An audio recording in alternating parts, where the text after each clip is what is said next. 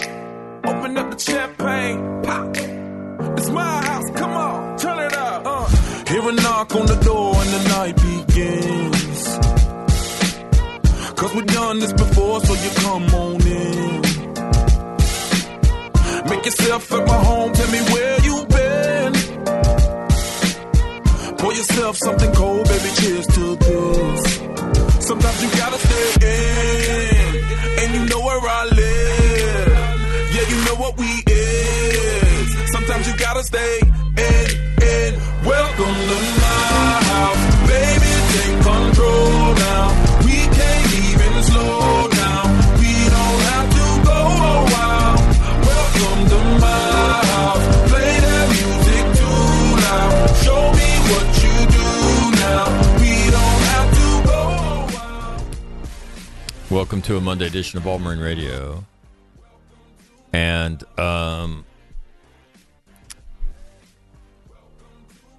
again, happy Father's Day to everybody out there. Hope you had a great Father's Day. I did. Got a chance to spend it with my two daughters, talked to both my sons. Pretty cool stuff. And, to watch them go from babies to being adults, for the most part. I don't want to get over my skis here with anybody, but no, I have cool kids and they're good people, and watching all of that is the work of a lifetime, right? And on Father's Day, when they take the time to just reach out and say, hey, very cool stuff. And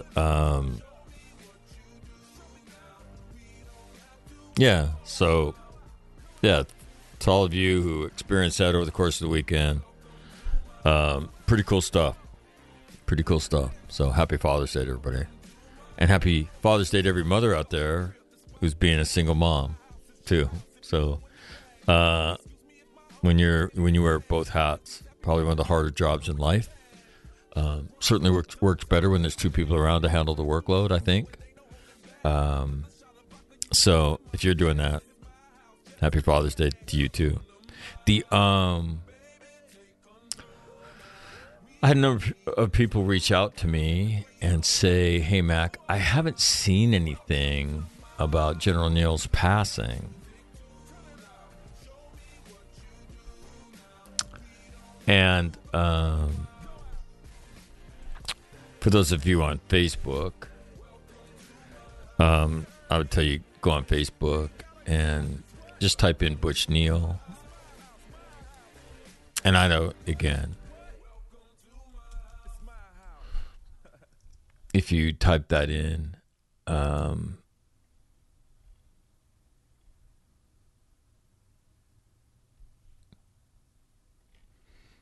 you just cruise through the posts that people have put up.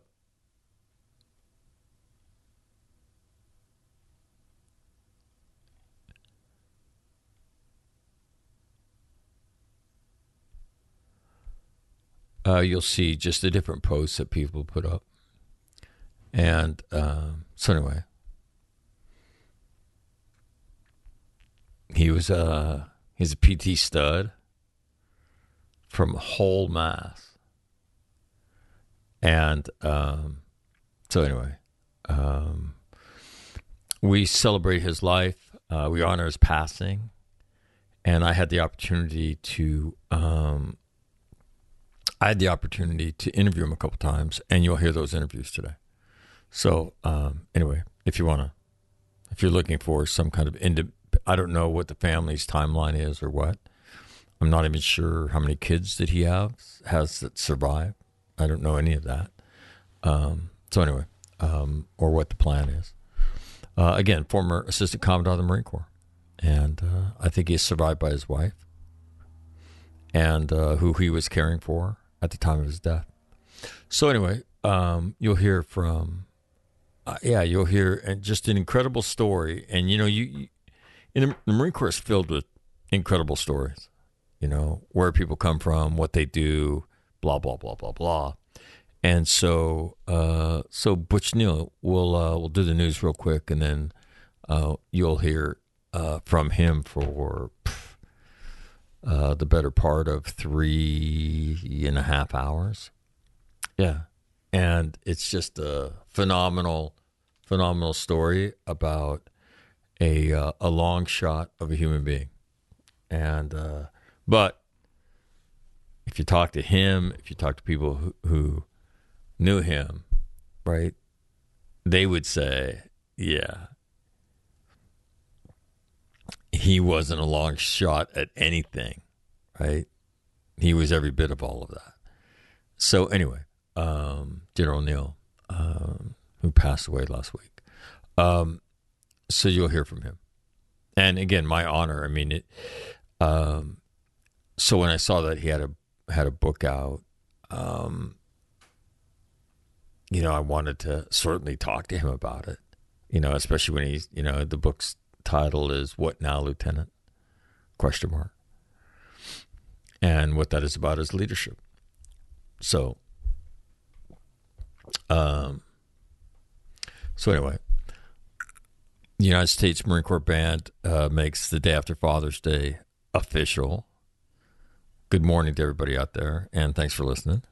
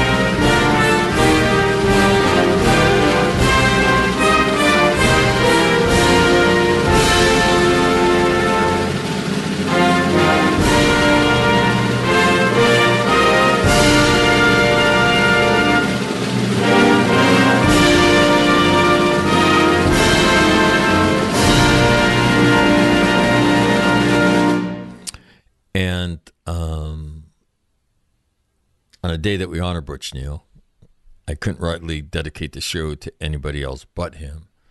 So this program's dedicated to just an amazing leader in the Marine Corps who came from not the easiest of paths and set an example for a lot of us that we had never forgotten.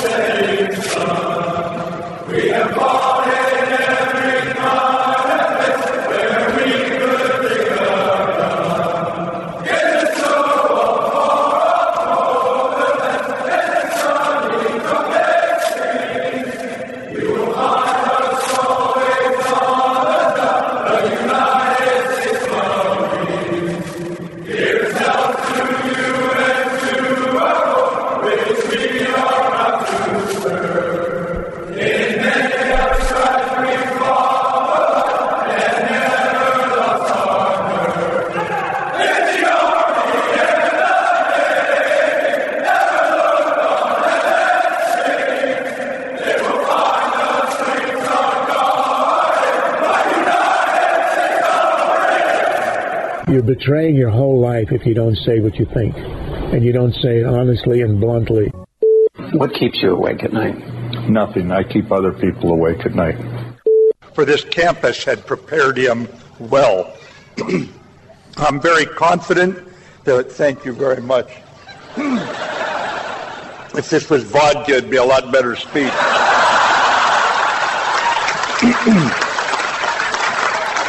Wait for it. But I'm not supposed to glamorize alcohol anymore, so young folks, you ignore what I just said. We just have to execute. And we are executing every day, and Sergeant Major and I are very proud of what you do. Doesn't mean we can't get better. We don't want to make a mistake to learn. We don't want to lose to learn. We cannot lose if we have to go fight. We got to do what these Marines did here 75 years ago. Persevere against difficult, challenging conditions and odds and win. You got to win. All right, we'll check the weather very quickly. And then I'm not even going to do any news. For some reason, that strikes me as inappropriate on a day that we honor General Neal. So you'll hear him. And I don't think there's a better show I could do today than to let you to hear him. So currently in Quantico, it is partly sunny and 74. In Cherry Point, North Carolina, it is sunny and 81. Camp Pendleton, sunny 76. 29 Palms, sunny and 76. Camp Pendleton, sunny and 70. Camp Smith in Hawaii, dark cloudy and 75. In Okinawa, it is dark cloudy 82. Manila, dark cloudy 82. And in Darwin, it is dark cloudy 73. In Kyiv, it is partly sunny and 89. Currently at the home of All Marine Radio here in Costa Mesa, California. A stone's throw from Disneyland that shoots off fireworks every night at 9:38 exactly. Yeah, in case you didn't know that. 9:38 exactly. Set your watch to it. It is sunny and 71 degrees. Yep, that's what it is. So that is a look at your weather. And again, without further ado today, these are two interviews that I did with General Butch Neal. Now, I would tell you that they're out of sequence. And I have to go back and I have to look at how Getlin's Corner, if somebody suggests it to me, that's the only thing I can think of, is that somebody suggests to me that I take a look at the Battle of Getlin's Corner because they heard that I was doing battlefield studies. But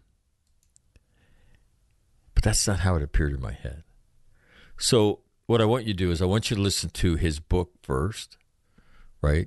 And the book interview is called What Now, Lieutenant? And it's the second interview I did with him. And then you'll hear the first interview I did with him after that. But I think you get a better sense of General Neal when you listen to him talk about his book and his life than you would hearing the first interview.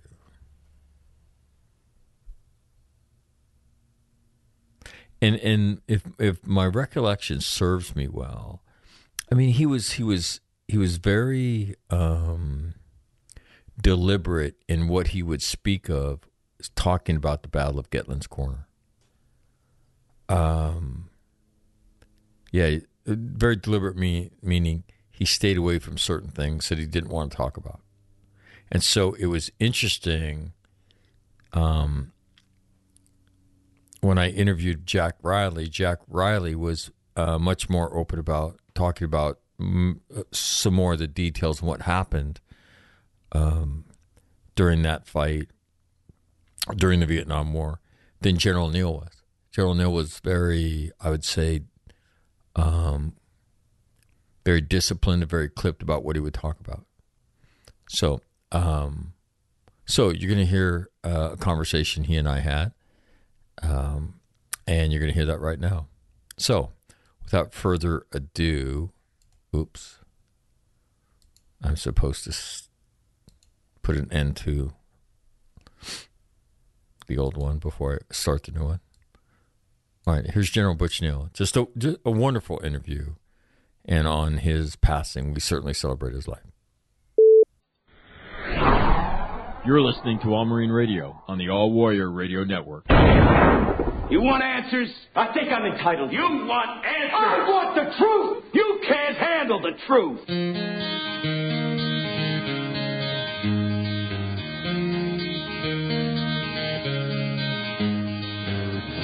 Could you whisper in my ear the things you want to feel? I'll give you anything to feel it coming. Do you wake up on your own? I wonder where you are. Living by your fault. I want to wake up where you are. I won't say anything at all. So I don't decide. Without any further ado, just an incredible story, because if there's a guy who I've had on this program that would have had every right to not be what he became, it is Butch Neal from Hull, Massachusetts. And I would encourage you, look up where Hull, Massachusetts is. Okay? It is a tiny town.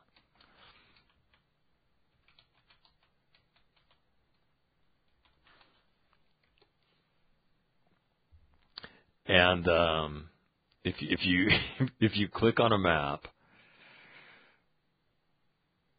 you have the city of Boston. And if you go south out of Boston, right, down 93,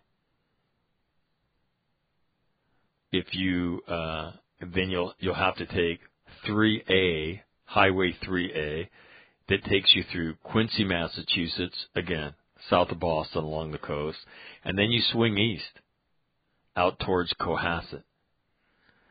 You get to a peninsula.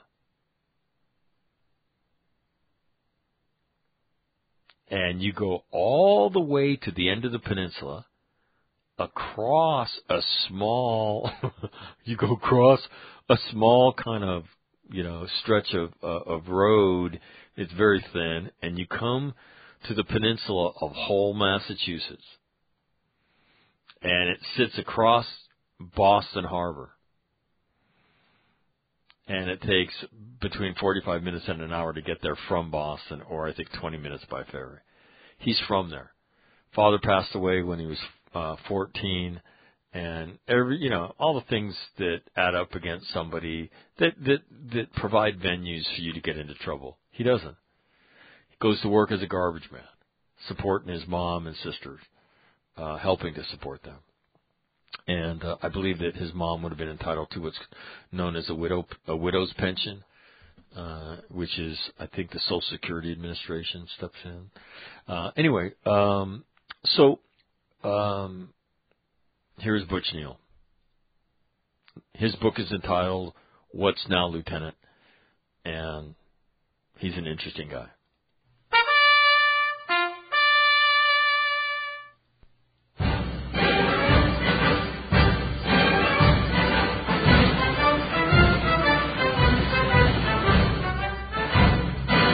A little bit more official music today, and rejoining us here on All Marine Radio is the former Assistant Commandant of the Marine Corps, retired Marine General Butch Neal. So, sir, first of all, on behalf of a lot of people, thanks for coming back, and I'm going to talk about your book today, but thank you very much for doing this.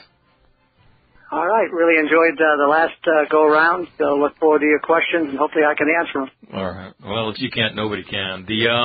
First of all, why write the book?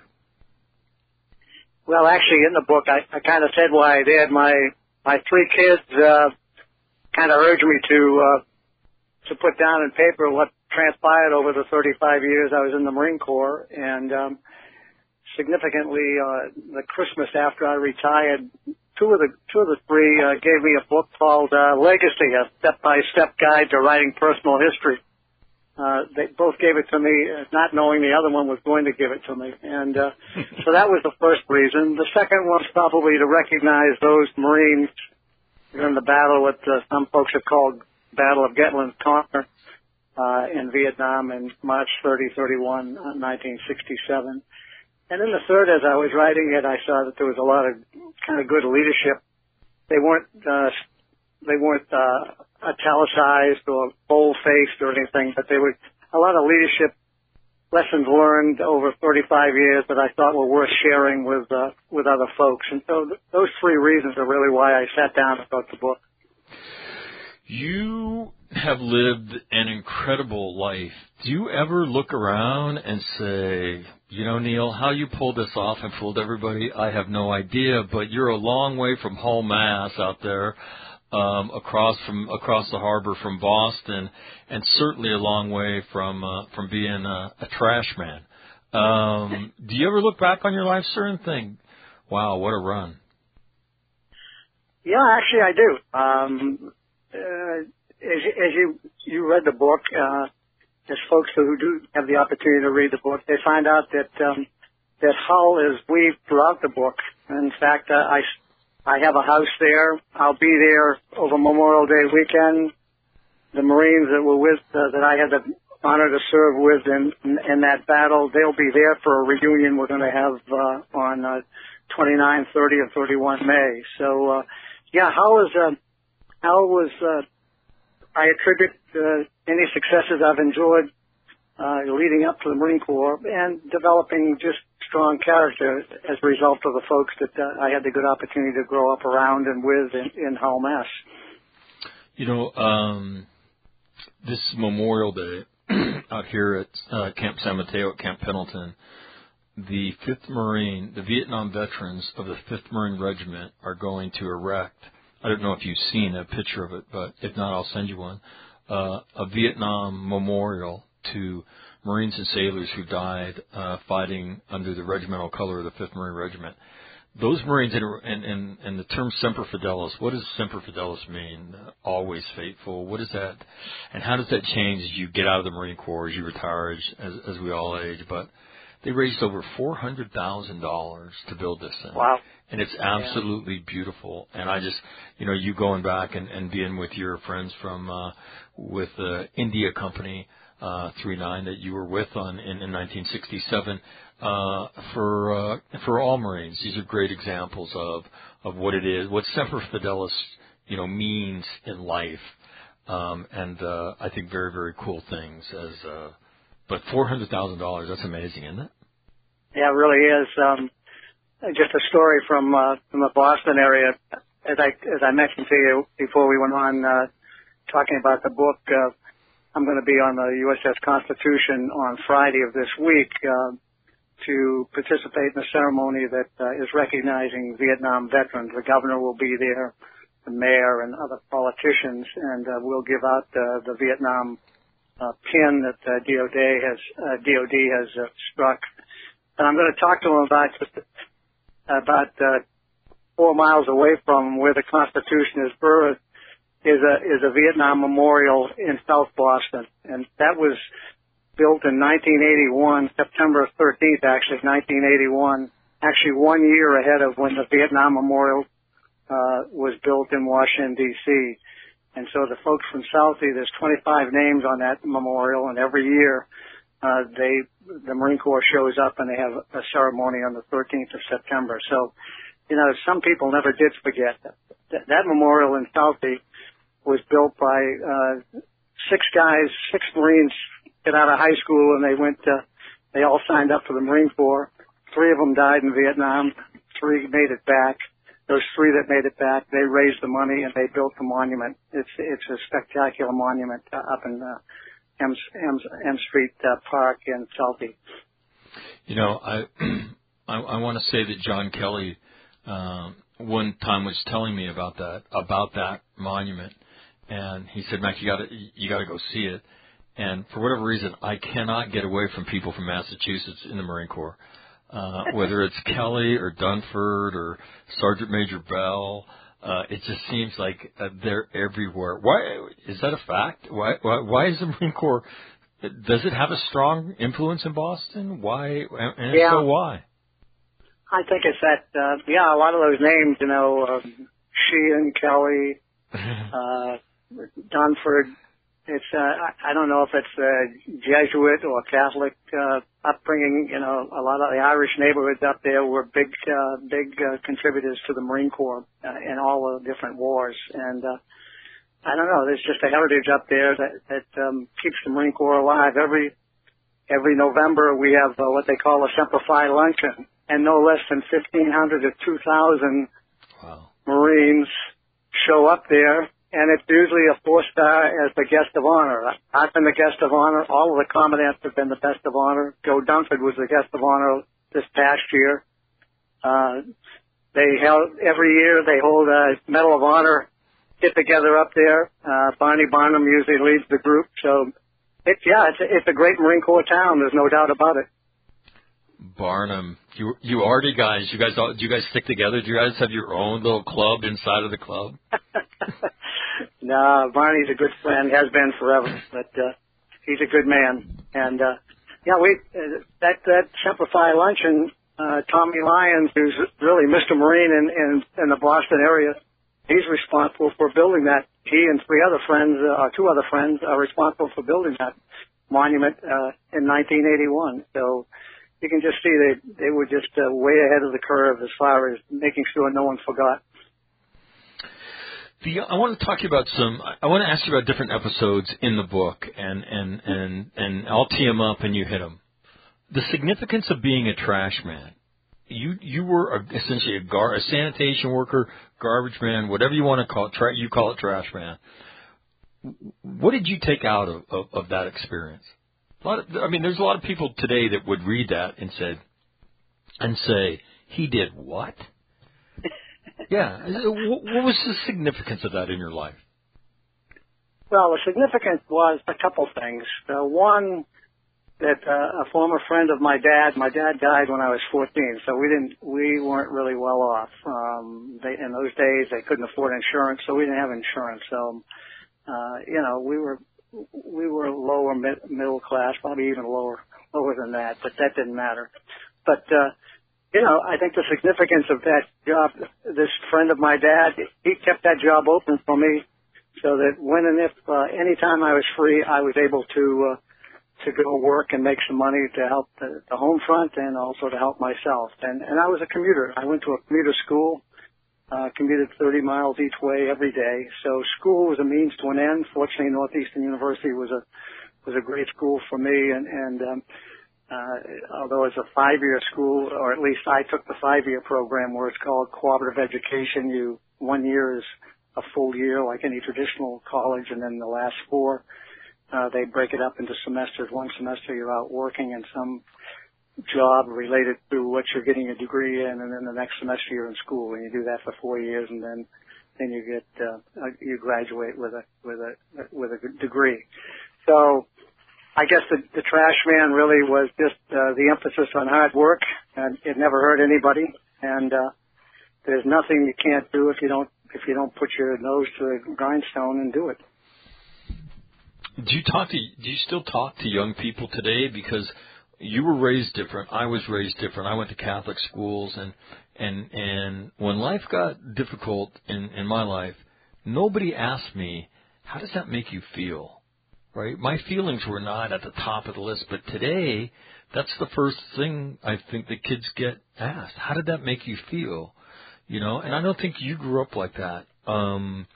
Do we owe kids a little bit more toughness in their life? How do you square that up? That's a good question, which I'm not really sure if I know the answer to it. Sometimes nowadays it seems like the youngsters, and I don't make a blanket indictment, but they kind of look for the easy way out when they're faced with either situations or circumstances that call for perhaps sucking it up a little bit and just moving on. I could have gotten into a lot of trouble after my dad died because I started to get a little bit wild. But there were people in the town that basically sort of grabbed me by the shoulders and said, "Hey, you've got the possibility of a good future. You just gotta, you gotta get yourself straightened out because the only one you're going to hurt is yourself plus your mother, and you're going to disappoint a lot of people because they see there's great potential in it." So those are the type of people that I was fortunate enough to run into as I went along the journey that's called life, and I owe people a great deal of thanks and admiration for them sticking with me. I'm going to skip over your Vietnam service because we talked about that at length. You came back and you head up to Boston, and in the course of your duties up there, you wound up being a casualty assistance officer. Now, I want to ask you about that. What was that like? Because that is a duty that I know brave men who want no part of that because they'll tell you flat out that's too hard. I don't want to go there. And I think last time you were on, we talked about, I mentioned Jarvis Lynch's brother, Lieutenant Colonel Chaz Lynch, and he talking about he did over 100 and then asked to go back to Vietnam because that was the only place he could go, and he said, "I'll be happy to." Casualty assistant notifications. What was that experience like for you? That was tough. There's no doubt about it. It was one of those secondary duties. I was the guard officer for the Marine Barracks in Boston, and so I was there 68, 69, 69, and there was a lot of casualties there. That was during Tet, and right. A lot of Irish Marines, or not just Irish, but Bostonian Marines, were either wounded or killed. And making those calls, I used to have a chaplain go with me if possible. But making those calls was really tough duty. There's no way, shape around it. You never know what's going to happen when they see you at the door in your blue uniform, and they know damn well why you're there. You either tell them that your son or daughter has been wounded, or your son and daughter has been captured, or son and daughter is missing, or son and daughter has been killed.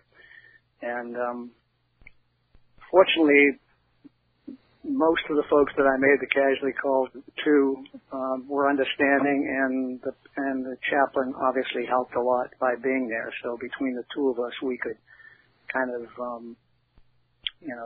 I don't want to say do damage control, but we could mitigate the impact of someone finding out that their son or daughter has been killed. Is there something that you took away from that experience? Oh, maybe an inner strength.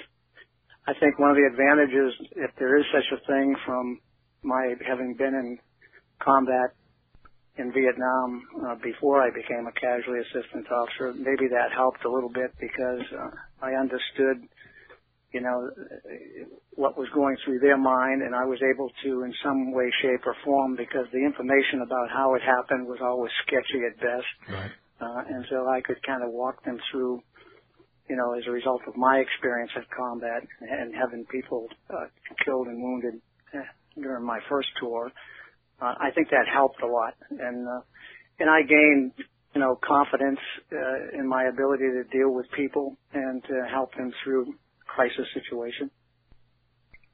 You go back to Vietnam as an advisor, and I want to say that the Marines I know that went back as advisors, that's a pretty robust list of Marine officers. Wow. I mean, there's a picture in your book of you and Tom Droughty, who comes on the program on a regular basis. But, those names, Droughty, Zinni, Smith, there's some big time names on that honor roll. Why did you want to go back as an advisor? And give me a lesson learned out of that.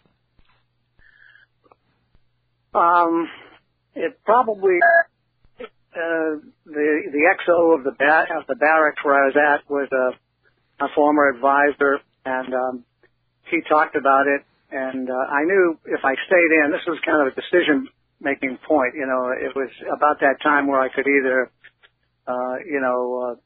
run out my enlistment and settle in Boston, which was my hometown, which was obviously very attractive.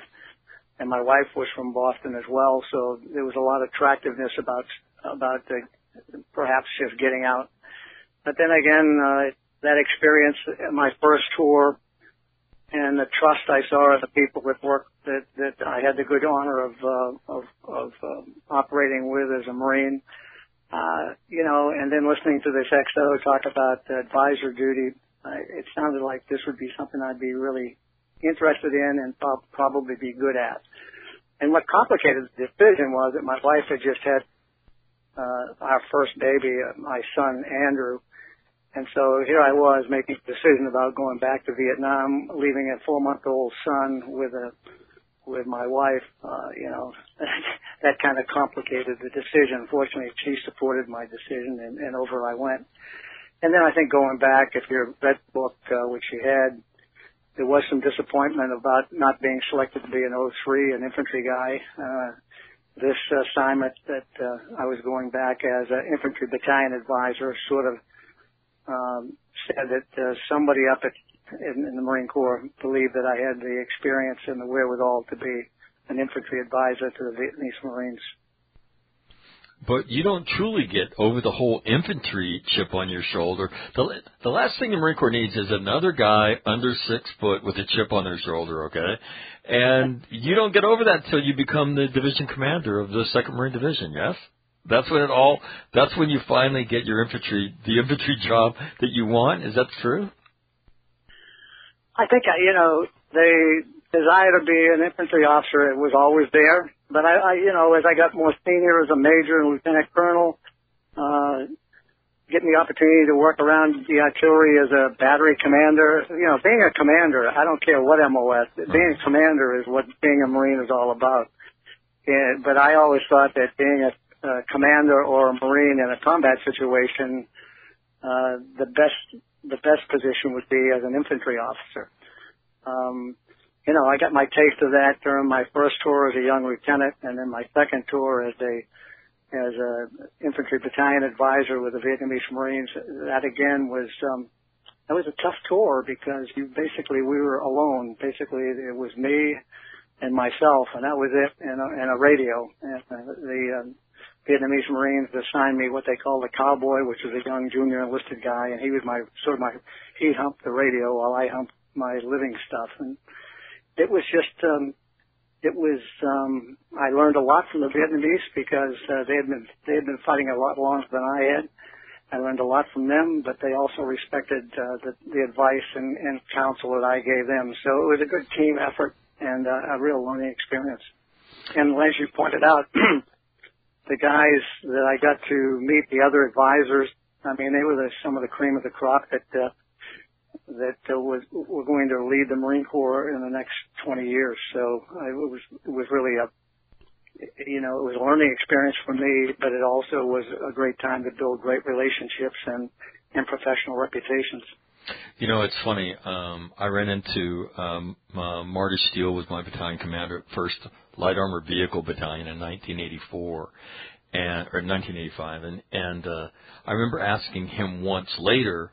I said, "Hey, sir, do you know Colonel Ray Smith?" He said, "Yeah, he was my roommate at the basic school." What? And then Zinni's name comes up. He said, "Yeah, Zinni and I were," and it's like all of a sudden this web gets kind of woven that you perform your way into, and that there's this fraternity that knows each other as it kind of progresses through the Marine Corps. It's very interesting. Guys that know each other by virtue of operational excellence, I would say, because you can't talk your way into that club. You perform your way into that club, and a lot of them. Tom Droughty, we were talking about your experience as an advisor. Your career then takes kind of a political turn. So it looks like it's kind of the first. You've been an operational Marine. Now somebody sees in you something where we're going to make Neil. He's the guy to go to New Orleans to rescue this junior Marine junior ROTC program that's the pet of a very, very high profile member of Congress.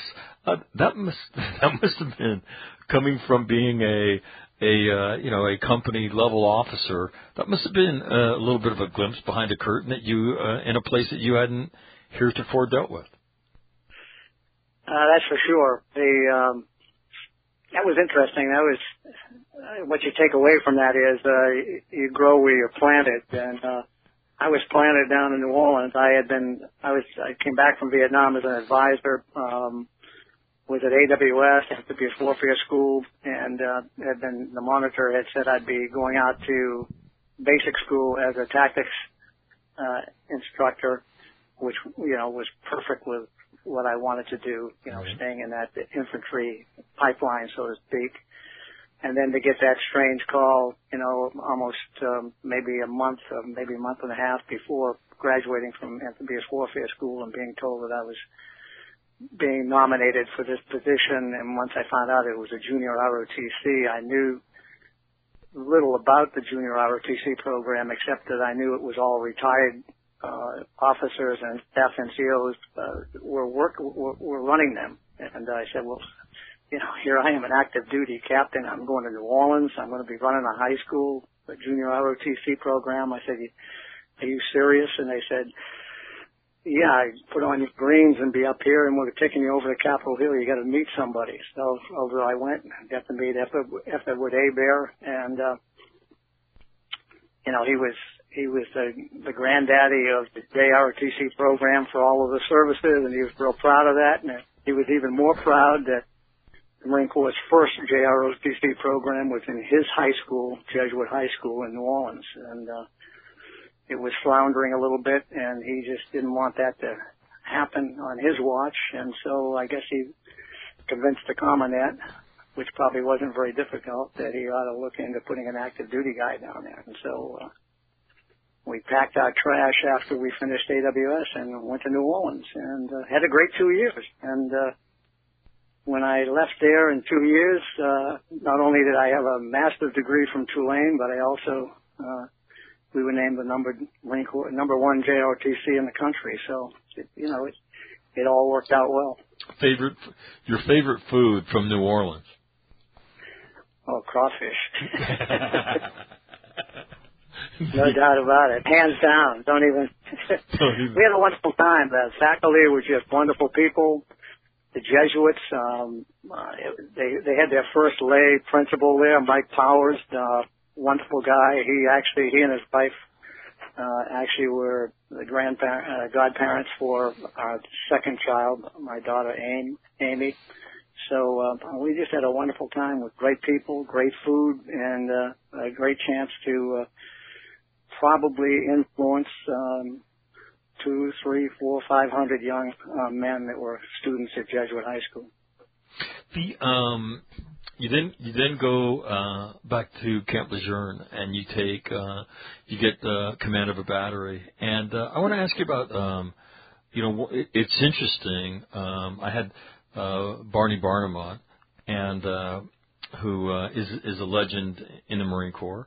And I've had him on a few times. The last time he was on here a couple of months ago, talking about the passing of Wes Fox and shooting artillery for the night for Alpha 19, the night of his action that led to his becoming a recipient of the Medal of Honor.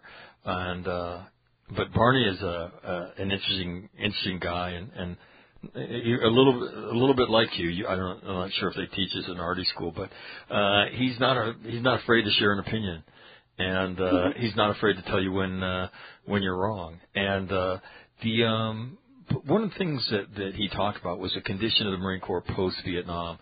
You write about it in your book about is it the expeditionist? What am I talking about? The discharge program that General Wilson put in. Oh, yeah, with General Wilson, yeah, the expeditionary. No, you got me confused now.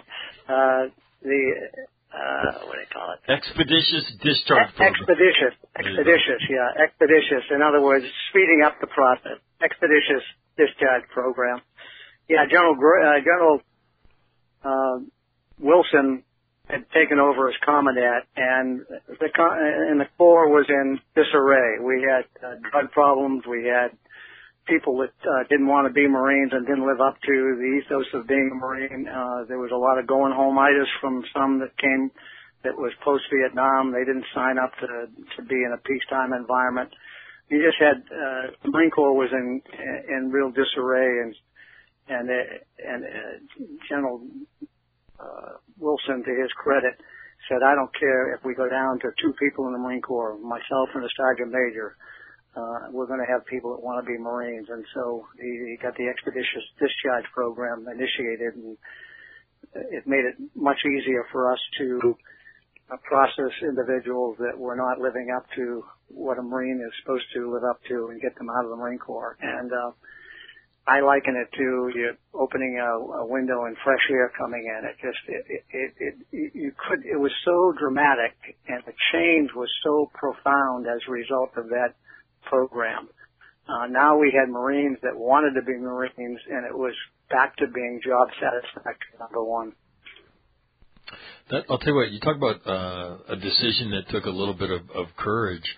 You look at that institutionally, and but it proves to be. I've had so many people on the program that have pointed to that and said, that helped us turn the corners much quicker than we would have had to endure operations normal and extending those enlistments, just absolutely miserable. I want to kind of tie this into you become a ground monitor, then you become an aide to ironically the assistant commandant of the Marine Corps. How do you say that last name? Jaskilka? Jaskilka, yeah, Sam Jaskilka, yeah. What was it like to be around general officers like that? I mean, these are World War II, Korea, Vietnam guys. I've had General Lynch talk to me about being around General Barrow, and Colonel Barnum talk about the same thing. I want to say with General Walt and other Marines. What was it like, your experience being around those kind of Marines that had come from all that experience? Oh, it was just another ring in the growth chapter. Basically, it was a wonderful experience. I mean, I went down there. I didn't really want to be the aide. Actually, the guy that I succeeded with Les Palm, he made Major General before getting out of the Marine Corps. He was an artillery guy. And I think just the artillery connection, plus he came out of manpower to go down to be the aide, and I think he just thought I'd be a natural fit with General Jaskilka because we sort of had the same temperament. He and I, he was just a wonderful leader and a good man to be around. And like you say, he had World War II and Korean experience.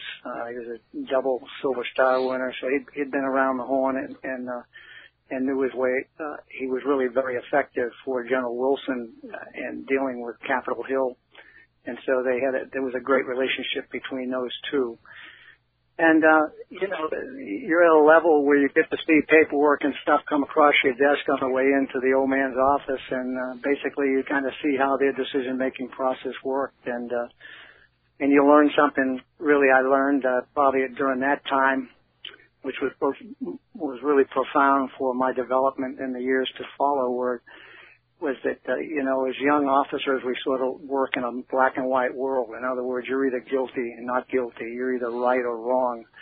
Well, those guys have to work in a gray world because there's extenuation and there's unintended consequences if you just operate in black and white. So he kind of taught that to me, and just watching him and General Wilson at work, I saw the wisdom of them making decisions after they discussed things from one end to the other, and then they were always looking at how do we introduce extenuation and mitigation in here. If in fact, rather than Lance Corporal Jones is guilty, run him in for office hours, why don't we go to a second level and say, why was Lance Corporal Jones late? maybe his wife was sick and they only had one automobile, or, you know, there may be other circumstances that mitigate the offense that he's been charged with. So that was important, and that was something that I tried to convey at all the young officers, both young and not so young, as I came in contact throughout the rest of my career. I want to ask you a couple things about being an instructor at AWS. One, my time as an instructor at the basic school and the infantry officer course, I thought it was an opportunity for me, first of all, to learn all the stuff that I should have learned the first time I went through that course. But second of all, to really separate myself professionally from my peers, because you got a chance to study whether it was the planning process or tactics and the way we do stuff and what worked and what didn't work. And you got a chance to really immerse yourself in your profession when you became an instructor. I'm curious, your thoughts about being your time as an instructor, and then I've got a couple other things I want to ask about that period of time. Yeah, that you know, I think as a Marine, particularly as an officer or as a staff NCO, you learn early on that you really are a teacher. You know, you're a trainer, you're a teacher, you're an instructor. So it's a natural fit, and it's an important requirement because throughout your career, you know, you're responsible for teaching, for training, and for mentoring. And I think there's no better place to do that than in the schoolhouse, because you've got a captured audience, so to speak, 200, 250 young captains, impressionable. They're looking at you as a role model. They're learning from you're under a microscope all the time. And so you can impact them as no one else can, except maybe a commanding officer. So it's really it's a great time because they're there for one reason, to learn more about their profession. And it was right about that time that General Gray was starting to push professional military education and the importance of maneuver warfare and warfighting pamphlets and stuff. All of those things were starting to resonate because, you know, there was a lot of lessons learned and not so good lessons learned from Vietnam, and it was time to kind of step back and take a fresh eyes view of how do we do this better. So, you know, being an instructor, both as an instructor there for 3 years and then later on being the director, those are great opportunities to influence a couple generations of young leaders to be in the Marine Corps. What was your favorite Civil War battlefield? I'm sure you spent some time on those things. Did you have a favorite one? I liked probably Gettysburg the best, only because of Chamberlain's charge and you know, it was close proximity. It wasn't that far away. We went to the Manassas battlefields. We went down to Fredericksburg. We basically took advantage of our location, and with the emphasis on maneuver warfare, you know, we created a lot of what now captain, what now lieutenant type situations where they had to, okay, this is where the enemy is. What would you do versus what really happened in history? Right. No, I think that's powerful. Gettysburg's my favorite too, and the decision making around you know, Chamberlain's brigade commander, how he even gets there in the first place, I think is all riveting history. Strong Vincent is his name, and the fight they have at Little Round Top and culminating in Chamberlain on the left flank. You also made a point in the book about getting irritated when you were, I think you were, what were you, chief of instruction in your first tour at AWS, getting pissed at people, because for anybody who's never seen you or crossed paths with you, when you get a serious look on your face, there's no doubt in anybody's mind that Colonel, General Neil, whoever you're dealing with at the time, he's pretty intense on what he's doing. And then you go back to normal. When I served with General Mattis, I used to see him do that, and it would leave people scratching their heads like, I thought he was pissed at me, and now he's not. Talk about that, because I think not everybody develops that gift in terms of being able to be irritated and let people know how you feel, and then also being able to switch gears and then treat them like a teammate again. I think it's an interesting leadership quality. Yeah, that as I say in the book, if I recall, I really I couldn't remember what the incident was, but I know that I was really, I guess for best term, I was disappointed in what they had done or not done. And so this was my dad, about 10 or 15, well, probably 12 or 15, young captain. So I called them all into our room, den downstairs at Amphibious Warfare School, and it kind of reamed them out, chapter and verse, about they disappointed me. Their conduct was unbecoming. They weren't acting like professionals that I thought they should. And I guess maybe an hour later, I met some of them in the hallway and stuff like that, and it was as if it had never happened. And I think that kind of shocked them because they thought that I might be holding a grudge or be pissed at them for a week or two. But I had sent the message. I had conveyed it in the strongest terms I could, but at the same time, we had to move on, and if they're professionals, I'm going to treat them like professionals. Believe me, I could have got pissed again if they ever let me down. And I'm sure they knew that. You went to work for General Christ, or he came to CENTCOM after you had been there. CENTCOM was not the CENTCOM we know today. Back then, the places people wanted to go were the places we had historically wanted to go, right? When that would be, they wanted to go to Europe and they wanted to go to the Pacific. CENTCOM, was not, it's not the cool place that it is today. Talk about that, because the Middle East wasn't on our radar so much back then. It was after, in the 70s with OPEC and all that, at least the region anyway. But, most of us didn't have a whole lot about it. But General Chris comes down there, and you learn how to say something that a lot of people struggle with in their life, and that is the phrase, I don't know. But I'm sure you followed up, but I will find out, and I'll get right back to you. Talk about that time. I thought that was pretty interesting. You were country before country was cool. Mm-hmm.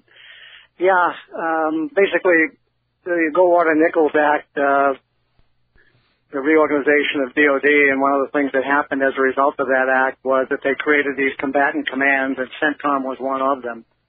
Just as you point out, heretofore, the two commands you wanted to go to if you wanted to do a joint thing was NATO or EUCOM or PACOM, Pacific Command. Obviously, by the DOD Reorganization Act of 1986, the Goldwater-Nichols, it now made it abundantly clear to all the services that joint was in, and that you had to, for promotion in certain ranks, you had to have a joint tour. So, where in the old days, just going down to CENTCOM was a great place it was sunny south down in Florida, Tampa, Florida, a great place to spend your last couple of years in the service and then retire in Florida. Not a bad move. So when I was down there with General Bob Kingston, he was the SINC at that time, and then he was replaced by General Christ, who was coming out from the Joint Staff, where he was I think he was I'm not sure what his job was at the Joint Staff. But anyways, he came down, was promoted to 4-star, and he's a tough guy. He didn't suffer fools. Was a workaholic, and you'd be lucky if he had Christmas off. But I learned a lot from him. I learned how to write, and also learned how to listen when talking to him, and then. I think the telling point with my relationship with him was when we were looking at the JSCAP, Joint Strategic Capabilities Plan, and of course everybody said he was the guy that knew it inside and out, and I had gone over it with him previously because it fell under my bailiwick, and he wanted some things changed. Obviously, I wrote the messages and talked over the phone with Joint Staff, and the changes were going to be made, but they weren't going to be made immediately just because they were waiting to get all the input in before they put out another document. But I was briefing him, and when I said, well, that change you wanted here, it won't be made until next time around. Stop. That's the trouble with you, Neil. you've been an operator too long. You don't understand the joint business. Because my Irish temper took over. I looked at him and I just said, he said, you're naive. That's what really pissed me off. I said, I may be naive, but I don't believe I'm wrong. Everybody thought I was on the way out. And you said that in public. That was in public, right? For other. Oh, yeah. There was a room full of generals and admirals. So they all looked at me and they said, Neil's toast. And to his credit, he never did tell me, he never apologized for what he said to me, but from that day on, I could have said a red rug was green and he'd agree with me. So we got along well after that. Well, sir, did you find that I had a similar experience with General Mattis in a staff meeting. I was his staff sec, and he looked down, and I used to keep my notebook in my lap. And so I was sitting there, and I was looking at my notebook. He thought I was asleep. Right, you can imagine. So after the meeting, right, and this is when Dunford's the chief of staff, Kelly's the assistant division commander. We're in Al Anbar in 2004. Blah blah blah blah blah. And after the meeting, everybody going their separate way. I stand up, and he looks at me, and goes, Matt, come here, and he said, Joe, come here. And so we get to the front door of his office, and he looks at me, and he says, stay awake in my staff meetings. And I looked at him and I said, I was awake, sir. And he said, I looked down and you were sleeping. I said, sir, I wasn't sleeping. I said, mine, and with that I could see Dunford look on his face like, oh no. And I said, sir, my notes are in my lap. And if you look down and my eyes, if you thought they were closed, I was staring at my notes. I don't sleep in your meetings. And he looked at me, and I could feel the back side of my skull melting as he stared right through me. But you know what? I think that he did respect that ultimately. He knew I was a hard worker, and he looked at me, and he said, all right. But I thought he was gonna explode. But yeah, that was the same thing with General Christ. Everybody was really walking on eggshells around him, and when I stood up to him, he had fired a lot of colonels, and I think everybody thought I was the next one in line. But I think he respected the fact that I stood up to him, even though I knew he knew this document and he knew the Joint Staff way better than I did. But so yeah, the lesson learned from that is, if you're right, stick by your guns, and same as you did when you said no, I wasn't asleep. I did the same thing, saying that the Joint Staff told me they're going to make the change, and so he was shooting the messenger, and he realized it, I think. Okay, so talk about kind of shifting gears. Talk about with guys like that, and I know General Mattis was this way, and I used to stand, whether it was an ops intel brief, it's like, okay, everybody, he's the smartest guy in the room, okay? All right? Actually, Dunford might be, but it'd be a pretty good fight, and Kelly's not more than a half a step behind those two. So when he asks you a question, he pretty much knows the answer. If you don't dance with him. Just look at him and say, sir, I don't know, I will find out and get back to you. And you'll go into his little book, and then go find out and come back. You said you didn't, and saying that, but a lot of people don't like to say that in public. No, I learned that.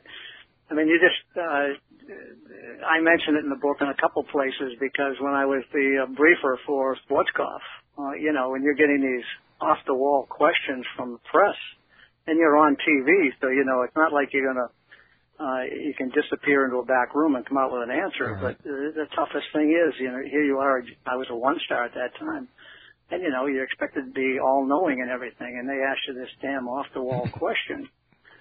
You had to suck it up and say, geez, I don't know the answer to that, but let me get back to you. And then you had to make sure that you wrote down, get back to whatever the reporter's name was, get back to him with the answer, because then you gained their trust. And once you gained their trust in that environment in particular, that's the golden nuggets for success, because then they trust you that when they hear it coming across the stage from you to them, they know they can take it to the bank. I want to come back to that. So I just wrote myself a note. But you're selected. you were selected and then promoted to Brigadier General. You're promoted by General Gray. And again, it's one of these cool things about the Marine Corps. It's not that big, and it tends to get smaller the longer you stay in.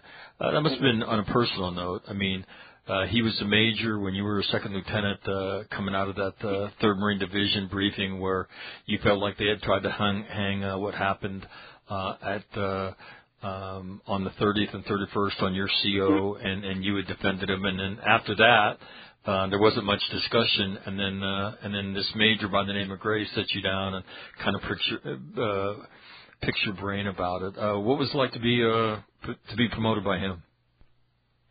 I was there's such a thing as frosting on the cake. I was in his division as a battalion commander. He knew me.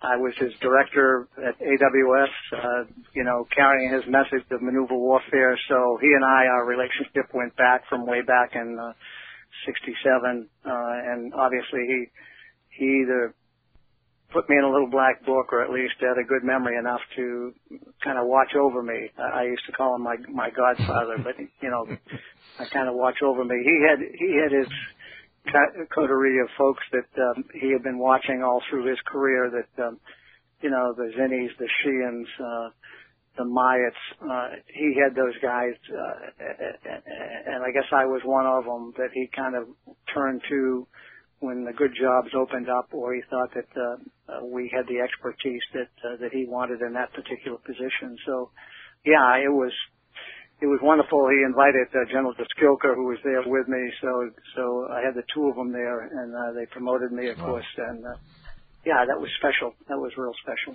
and that relationship has continued to this day. You still stay in touch with General Gray? Yeah. I'm going to his 90th birthday party in about 4 weeks. Wow.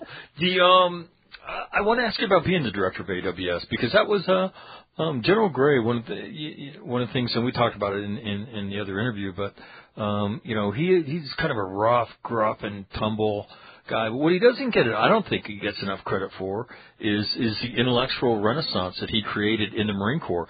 You were a piece of that, and there was this. I don't know if it was a competing school, but there was this attritionist 2 up 1 back thing the Marine Corps, was either fighting or saddled with, and then there was this maneuver warfare approach that was, espoused by Bill Lind, and there was just this.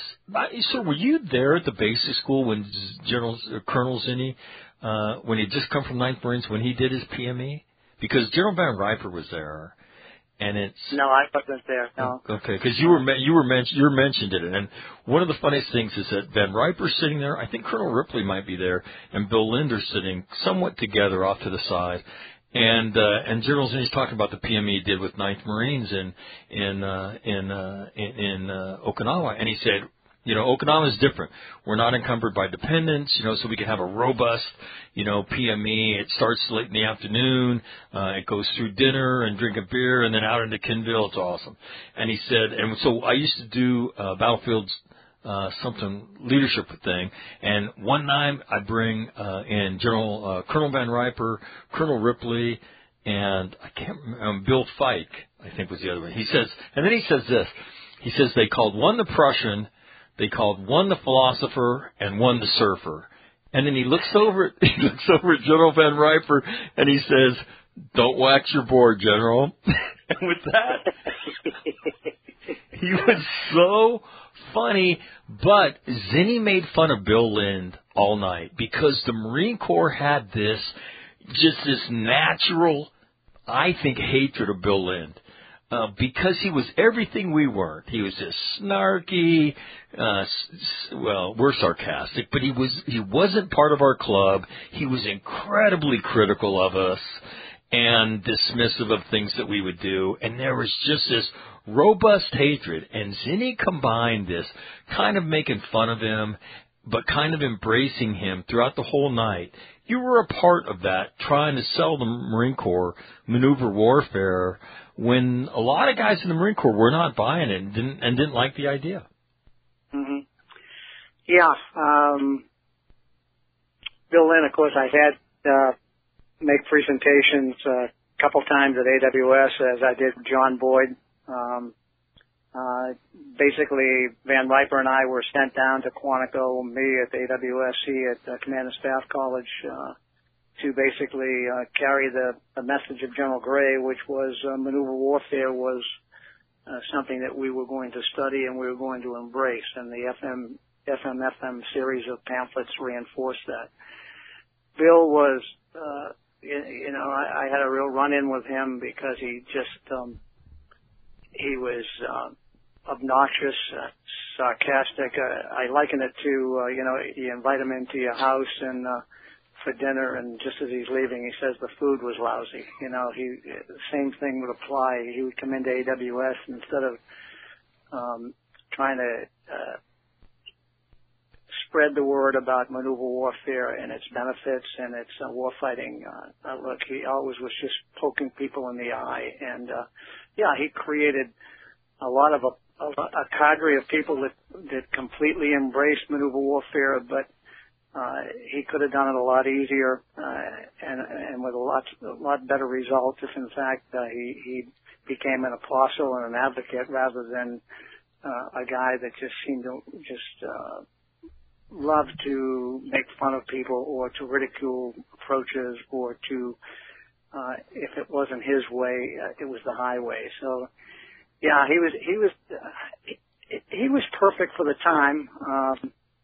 But as I said, I really got pissed at him. I think the last time I had him as a guest speaker, when he just got up there and kind of, was making fun of either Van Riper or about something that was being taught at AWS or Command and Staff College, and I kind of went after him back in my office once the class was over. But I learned a lot from him, and I think he contributed, because of General Gray's influence, he contributed to the embracing of maneuver warfare as the way to do business in the Marine Corps. That's just the way the Marine Corps is today. Are you, when you see the discussions that will take place, whether it be in the Gazette or in proceedings or in other different public venues, do you smile to yourself knowing you had a little bit of something to do with it? Because, where we are in terms of the way we think about warfare is incredibly different than the way that it was thought about during Vietnam, and I know you talk about this towards the end of your book, but I'll ask you about it now. That command and control system, had it been in place that night, or the afternoon of the 30th, might have been completely different. And if this was my intent is to conduct ambushes in the vicinity to interdict movement. The Captain Gillett might not have even got on the radio to say, hey, he would have just done what he thought was best to achieve the intent. Are you mindful of that as the years have gone by, not putting something better in place so that those things don't happen? Yeah, I think that was probably one of the pivotal things that caused me to probably stay in, was to try and figure out how we can do things better, wiser, and not let our people become the beneficiaries of poor leadership, and that in fact we push down that leadership to the lowest level, because the guy that's on the ground where the situation is well understood, if he has a commander's intent in mind, then he doesn't need to go back up and say, hey, I'm going to do it this way or that way. He just tells them what he's doing and gets on with it. And I fear sometimes now that somewhat with the new technology that's coming into being, and the use of drones and stuff, are going to give us better situational awareness. But it's also going to give the senior leadership better situational awareness, and they may start directing traffic again, which could be really frightening and counter to what the commander's intent and distributed ops are really all about. You know what, sir? It's interesting you say that because my last time in Afghanistan, I was running the Combat Operations Center for 5th Marine Regiment, and we now communicate in chat rooms where you can sit in there as the MEF forward commander, and you can watch a platoon talking to the company. And we call it being a voyeur. And then all of a sudden somebody calls down from division that wants to know what Alpha Company's doing, and you say, wait a minute, like, what are you talking about? Well, hey, we saw this, and it's like, hey, you're welcome to watch that for your own situational awareness, but don't ever call us again. They have a commanding officer of not only the company but the battalion. But if you don't have those kind of people, if I'm the next guy in the food chain and I say, hey, get that goddamn Captain Neil on the phone. What is he doing down there? I mean, you're right. That's potential. You have that kind of visibility into what they're doing, and it can go. Yeah, that causes me. That causes me some concern. Actually, I was talking to the commandant about it last week. I went to a dinner, and he and I were sitting at the same table, and he feels like he's got it under control, but it also is, it is something that you have to keep an eye on because these guys sort of like, we've got GPS, but we better not forget how to use a lensatic compass. If somebody's got a good weapon system that can knock out our satellites, and all of a sudden you got to rely on a good old lensatic compass to make sure you can get around with a map in your hand. So, yeah, technology is a boon, but it also could be a bust if it's not well controlled and well understood. And if we ever fall away from the precepts of maneuver warfare, we could be in a real a mess. My guest is very graciously a former Assistant Commandant of the Marine Corps, retired Marine Corps General Butch Neal, and been gracious enough. We're talking about his book. It's available any place you look. It's entitled "What Now, Lieutenant?" And it's a question that you first hear when you go to the basic school, and I think that he talks about his career, all of his "What Now, Lieutenant" moments, and in the book, and it's a great read. And first of all, he's an everyday guy, just so you know. He's from Hull, Mass. So look it up, all right? It's not to be confused with Beacon Hill. I will tell you that if you know your Boston geography. And he's a normal human being, and went from being a trash man to the Assistant Commandant of the Marine Corps. And I want to talk about you being a rock star as a result of Desert Storm.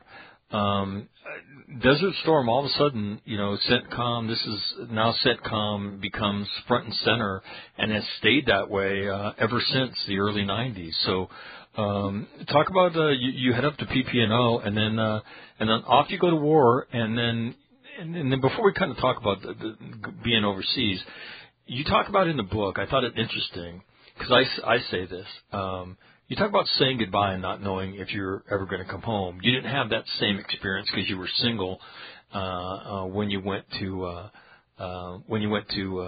Vietnam. I guess the first time, but you mentioned it specifically then, and people ask, oh, well, what's the scariest part? And I say, and maybe that part spoke to me. I always say saying goodbye to your wife and kids and not knowing if you're going to see them again, not knowing if you're going to smell their dirty hair or feel them hug you again is terrifying. What you do professionally, I think all of us are confident in our ability. We're confident in each other. We're confident in the team we go fight with. But that uncertainty and looking at those that you love is pretty terrifying. I'd be curious. You included it in the book. I'm curious about your thoughts on that. Well, I think where you're talking about is when we were going to Desert Storm, and it was sort of an open-ended contract, and we didn't know at that time how long. I was beamed in, as they say. Basically, General Schwarzkopf went to the Joint Staff through Chairman Powell and said, I don't have anybody with ground combat experience in my 3 shop except myself, and he wanted either an Army or a Marine officer with ground combat experience to to be the Deputy J3, Deputy Ops.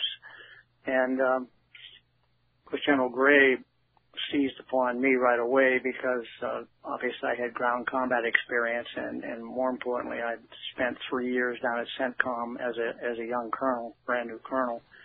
And during those 3 years, 2 of the years I spent almost exclusively in the region teaching the different militaries over there how to do military planning. And so he wanted to nominate me, and I guess the Army, I'm sure, nominated, but Schwarzkopf picked me, surprisingly. Probably not surprisingly, given my background, because of those years in CENTCOM. So over I went. I was beamed in, and enjoyed a good time with him. But going back to your question, because I was just getting beamed in, my wife drove me over. My youngest daughter drove me over to where the hell's over Delaware? Dover. Dover. Dover, yeah, drove me over to Dover, and basically I got on a plane, and I was the only one on the plane because it was carrying ammunition.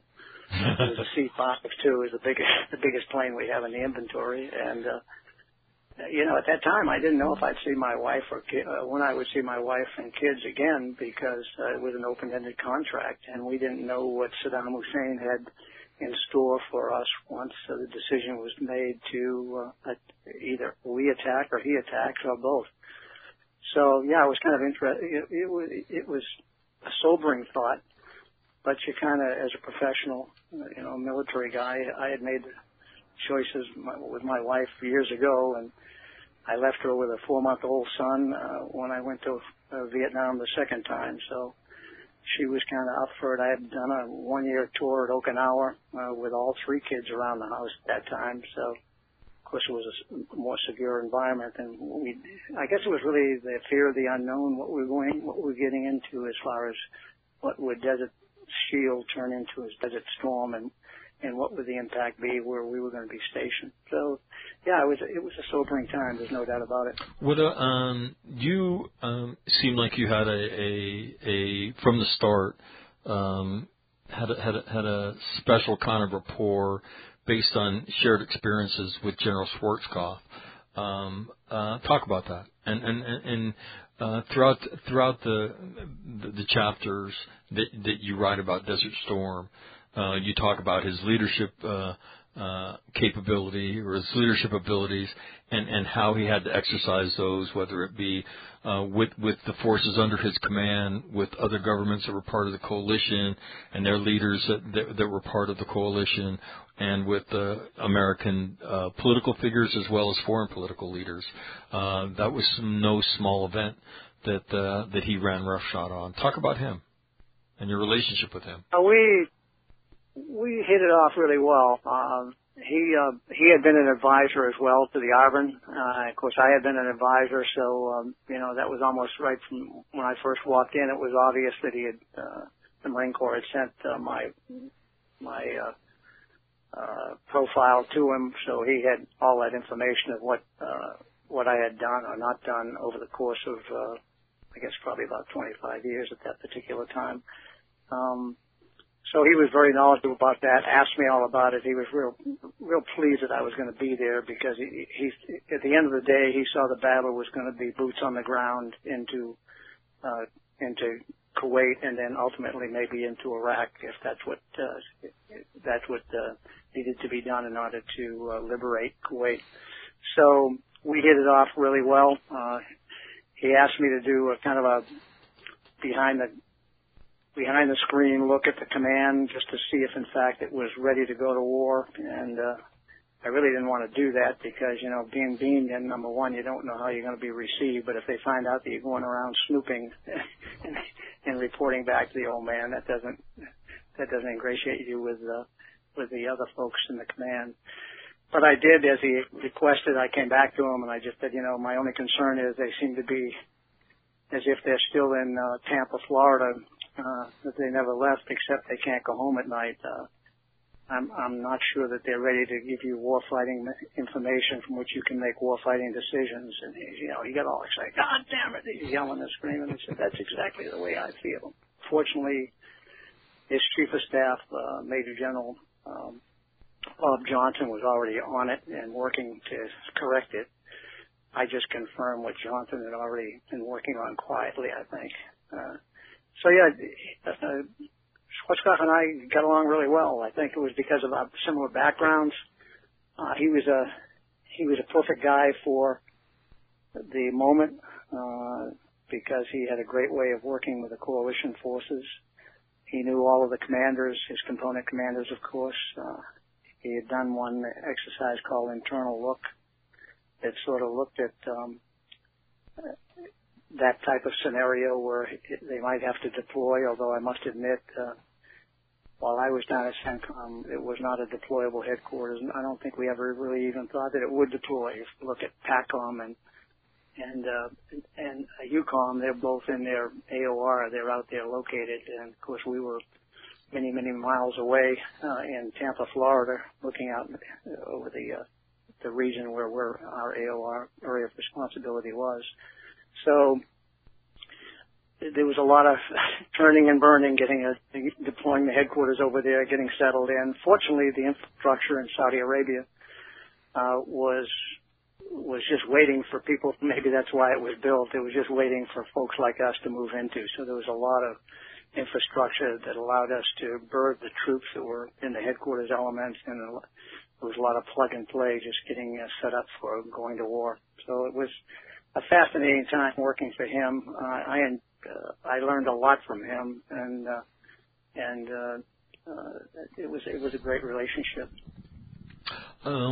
One of the things that you talk about in the book is kind of a horizontal theme to the book, is eyeball to eyeball leadership, and you have a confrontation with your boss, the J3. Explain how you handle those confrontations, because I will tell you, I will echo your sentiment. I remember going with the division. We relieved the 82nd Airborne in February of 2004. The guys who came in August, September, if you can imagine coming late to a party and having guys like General Mattis sitting there, it's very intimidating. And I could tell you stories about guys who the last couple of days that General Mattis was there called in, they were sick in quarters because they couldn't, they were just waiting till he left because it was such an emotional burden for them.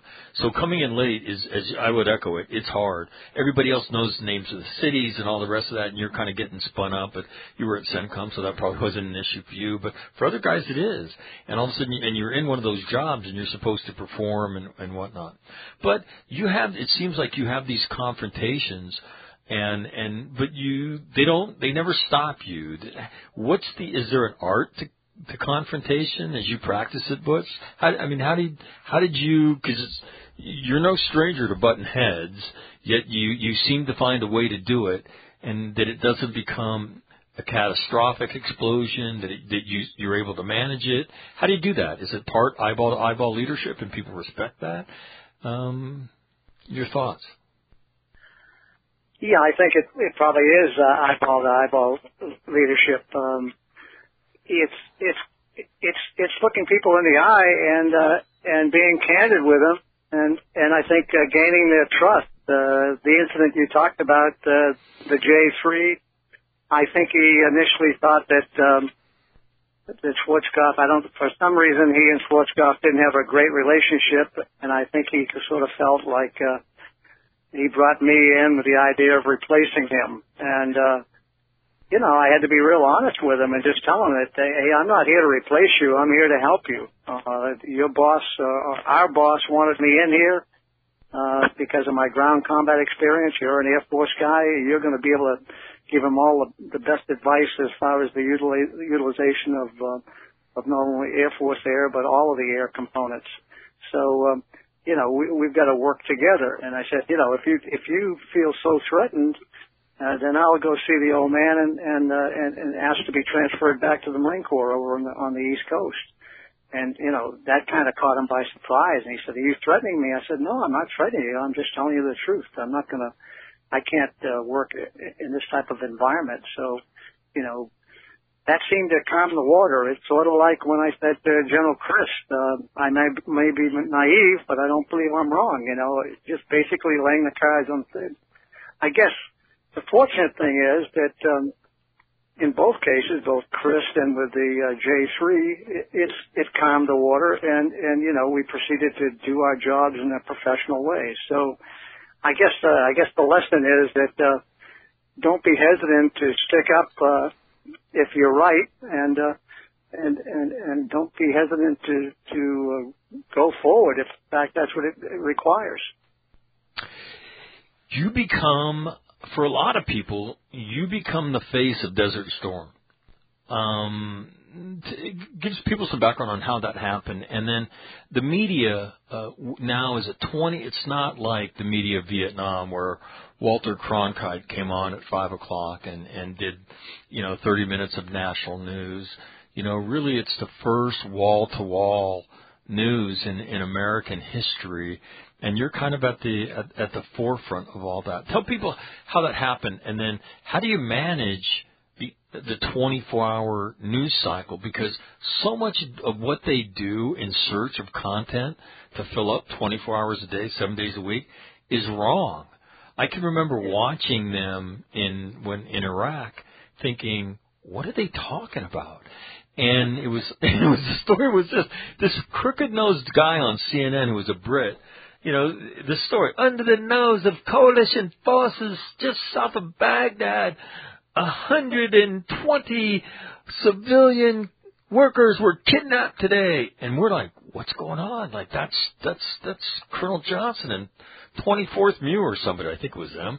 Like, get them on the phone, and called them up like, hey, what's going on? What is that guy talking about? Like, oh, it's a Chamber of Commerce dispute, we fixed the road, and the sheikh owns the road, the other sheikh owns the glass factory, the glass factory added a swing shift, the guy who owns the road wants more money, they said, the glass factory guy says no, so he kidnapped the whole swing shift. But that was the depth of knowledge, and that was and you're expected to deal with this and the fallout of this inept force, and it's like the American people don't have a chance because the reporting's so brutal. But you had the world's first experience with that. How did you deal with that? Yeah, I always claim that. Probably Desert Shield really gave birth to the CNN and to cable news. Up until that time, I really didn't know too much about CNN. But we found out in a hurry that CNN was going to be, like you said, there 24 hours a day, and most of it live, both from in the region, from back in the States. And no one understood that better than probably Chairman Powell in D.C. And he just basically he had to really put the pressure on General Schwarzkopf because General Schwarzkopf and a lot of people like Powell and others, they still had the legacy of the press not treating them well during Vietnam, and turning the tide, making accusations, but in fact maybe. They weren't as close to the truth as they might be. So I think there was General Schwarzkopf initially was reticent about helping the press in any way, shape, or form. Powell was quite the opposite. He learned from his position as chairman that the power of the press and feeding that power was to your advantage. If you had the strategic message, the strategic comms, that was important for you as a warfighter to make sure you control the news, not controlled it so much as you provided the stories rather than having them make up the story. So as a result of that, the position of the briefer for the command was critically important. We didn't do very good initially. We put, I think the J3 tried it, then a couple other officers tried it, and they weren't doing well at all, and Powell was getting really mad with the sink. And then we tried the Chief of Staff, Bob Johnson, Major General Bob Johnson, and I thought he did a good job, but he also had, he had his full-time job of being the Chief of Staff, and plus he wasn't as up to speed with the current ops as probably I was, because I was the deputy for operations. So he suggested that to Schwarzkopf that he and I do it. I do it one day, he'd do it the next day. And Schwarzkopf initially refused because he thought I was too busy. But then things were just not working out. So I did it once, and it went okay. Next thing I knew, it was he just said I was it. I was going to do it from now on. And Powell was happy with that decision. And basically, it wasn't very difficult for me because, as I said, I knew everything. Maybe that was the most difficult part, was making sure that I didn't in any way put troops or operations at risk as a result of me saying something that could be counterproductive to our efforts. So I had a murder board every day and sat down with him for about an hour. And the public affairs people would be out working the press, trying to figure out what the topical issues were for that particular day. And then they would ask me questions in this murder board, and I would, 9 times out of 10, I knew the answers to the questions. If I didn't know the answer, then they would do the research and hopefully get me the answer before I went live on the international briefings every night our time. So, yeah, it was kind of neat. My wife said, you're everywhere, radio, TV, in the press, on the newspapers and stuff, because, it was the first time we really had done it to that extreme. We had done a little bit in Vietnam, but nothing like this where it was a daily briefing. And so, yeah, I was everywhere. I had 2 kids in college. They saw me everywhere. It's kind of a hoot. What, talk about operational security in a 24/7 hour environment where the American media seems to have no problem with throwing everything from CACO calls to operational sightings onto television. Do you have any advice, thoughts? You've seen it in Vietnam, you've seen it in Desert Storm, and in Iraq and Afghanistan. And any thoughts on dealing with the media? I think the only advice I gave it to Vince, I think his name was Fisher. Vince, I can't remember his name. He's a 4-star now in career, I think. But the only advice I said, you have to, the weight of your comments is gaining the trust of the press. So you have to be truthful. Now, when you don't know the answer, you got to be able to say, I don't know. And when you say, I can't tell you because of operational security, if you've established that relationship as a result of dealing with them face up on a routine basis, I think it works. You're right. They sometimes, because of the 24 news cycle and trying to be first, they sometimes will report something, and as we all know, first reports are never right. They just, it takes a while to sort out the details. I thought the other day, now it's been about almost a year, 6, maybe even a year, when they had the Niger incident and the four soldiers were killed. And it became a hot topic in this town, in D.C. and around the country when you lose 4 soldiers.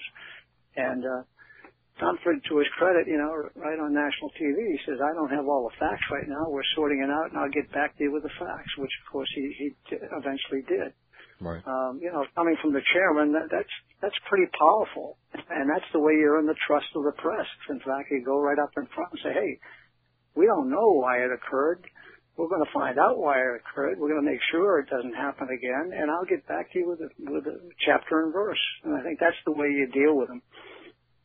I was talking to a friend of mine the other day, Major General Dave Furness, who's about to take over 2nd Marine Division, and I was telling him about our conversation and reading your book, and the highway of death leading northwest out of Baghdad, out of Kuwait City, becomes this incredible footage that talk to us about the impact it has on the operation, because it's pretty interesting. I mean, we've seen stuff like that historically. For instance, the lagoon at Tarawa did not get released until, I want to say, 1946. Now you have footage of what's going on in theater appearing on television, and the world and the world reacts to that. Yeah, that was initially everybody's saying, "Oh, look at it, we're kicking these guys' butt." They're paying the price for invading a peaceful country. And then after a while, after you keep seeing that and you keep seeing this, the carnage associated with it, it didn't seem like it was a fair fight. And, it really concerned, what turned out to be something, oh great, we're winning this battle, turned out to be something that we had to be very sensitive about, because, the coalition, we didn't want to break up the coalition with comments that maybe we're piling on, and so, even as bad as Saddam Hussein and the Republican Guard forces were, maybe we got to get this thing off the front page and get this idea of the highway of death off the screen. And so, things just spiral out of control very quickly now as a result of 24-hour news cycle, and then these trendy phrases like highway of death or something similar to that. That's not going to sell. It may sell newspapers, but it's not going to sell the American public well. Interesting. A couple more points, and then we'll move to finish up. And so I appreciate your time. Very gracious. You come home. No, let me ask you about keeping that thing synchronized. So you're an ops guy. You have the Marines pushing up towards Kuwait City. You have the infamous left hook, and you're moving at speeds. The Marines are making better time than anybody thinks. I think, everybody's waiting for the chemical weapons to be fired, and that hasn't happened yet. How did you guys keep that? Was it as simple as keep, sticking to your sync matrix, slowing people down, speeding people up? How did you keep something like that synchronized? Well, we obviously had a synchronization matrix, as you pointed out, and Schwarzkopf had that thing right in front of him in spades and was watching it all the time. And of course, the success of the Marines with the Tiger Brigade moving so quickly kind of screwed up the execution of the left hook, because Tommy Franks,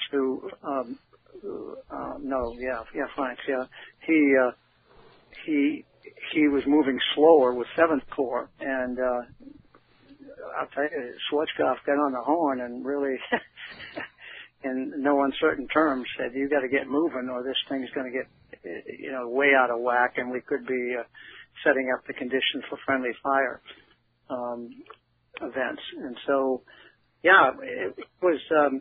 Technology helped, obviously, because communications were good. We were able to stay in comm with them and keep things moving, and trying to make sure that we kept the scheme of maneuver on time and on schedule, and being executed at the right pace. But it was difficult.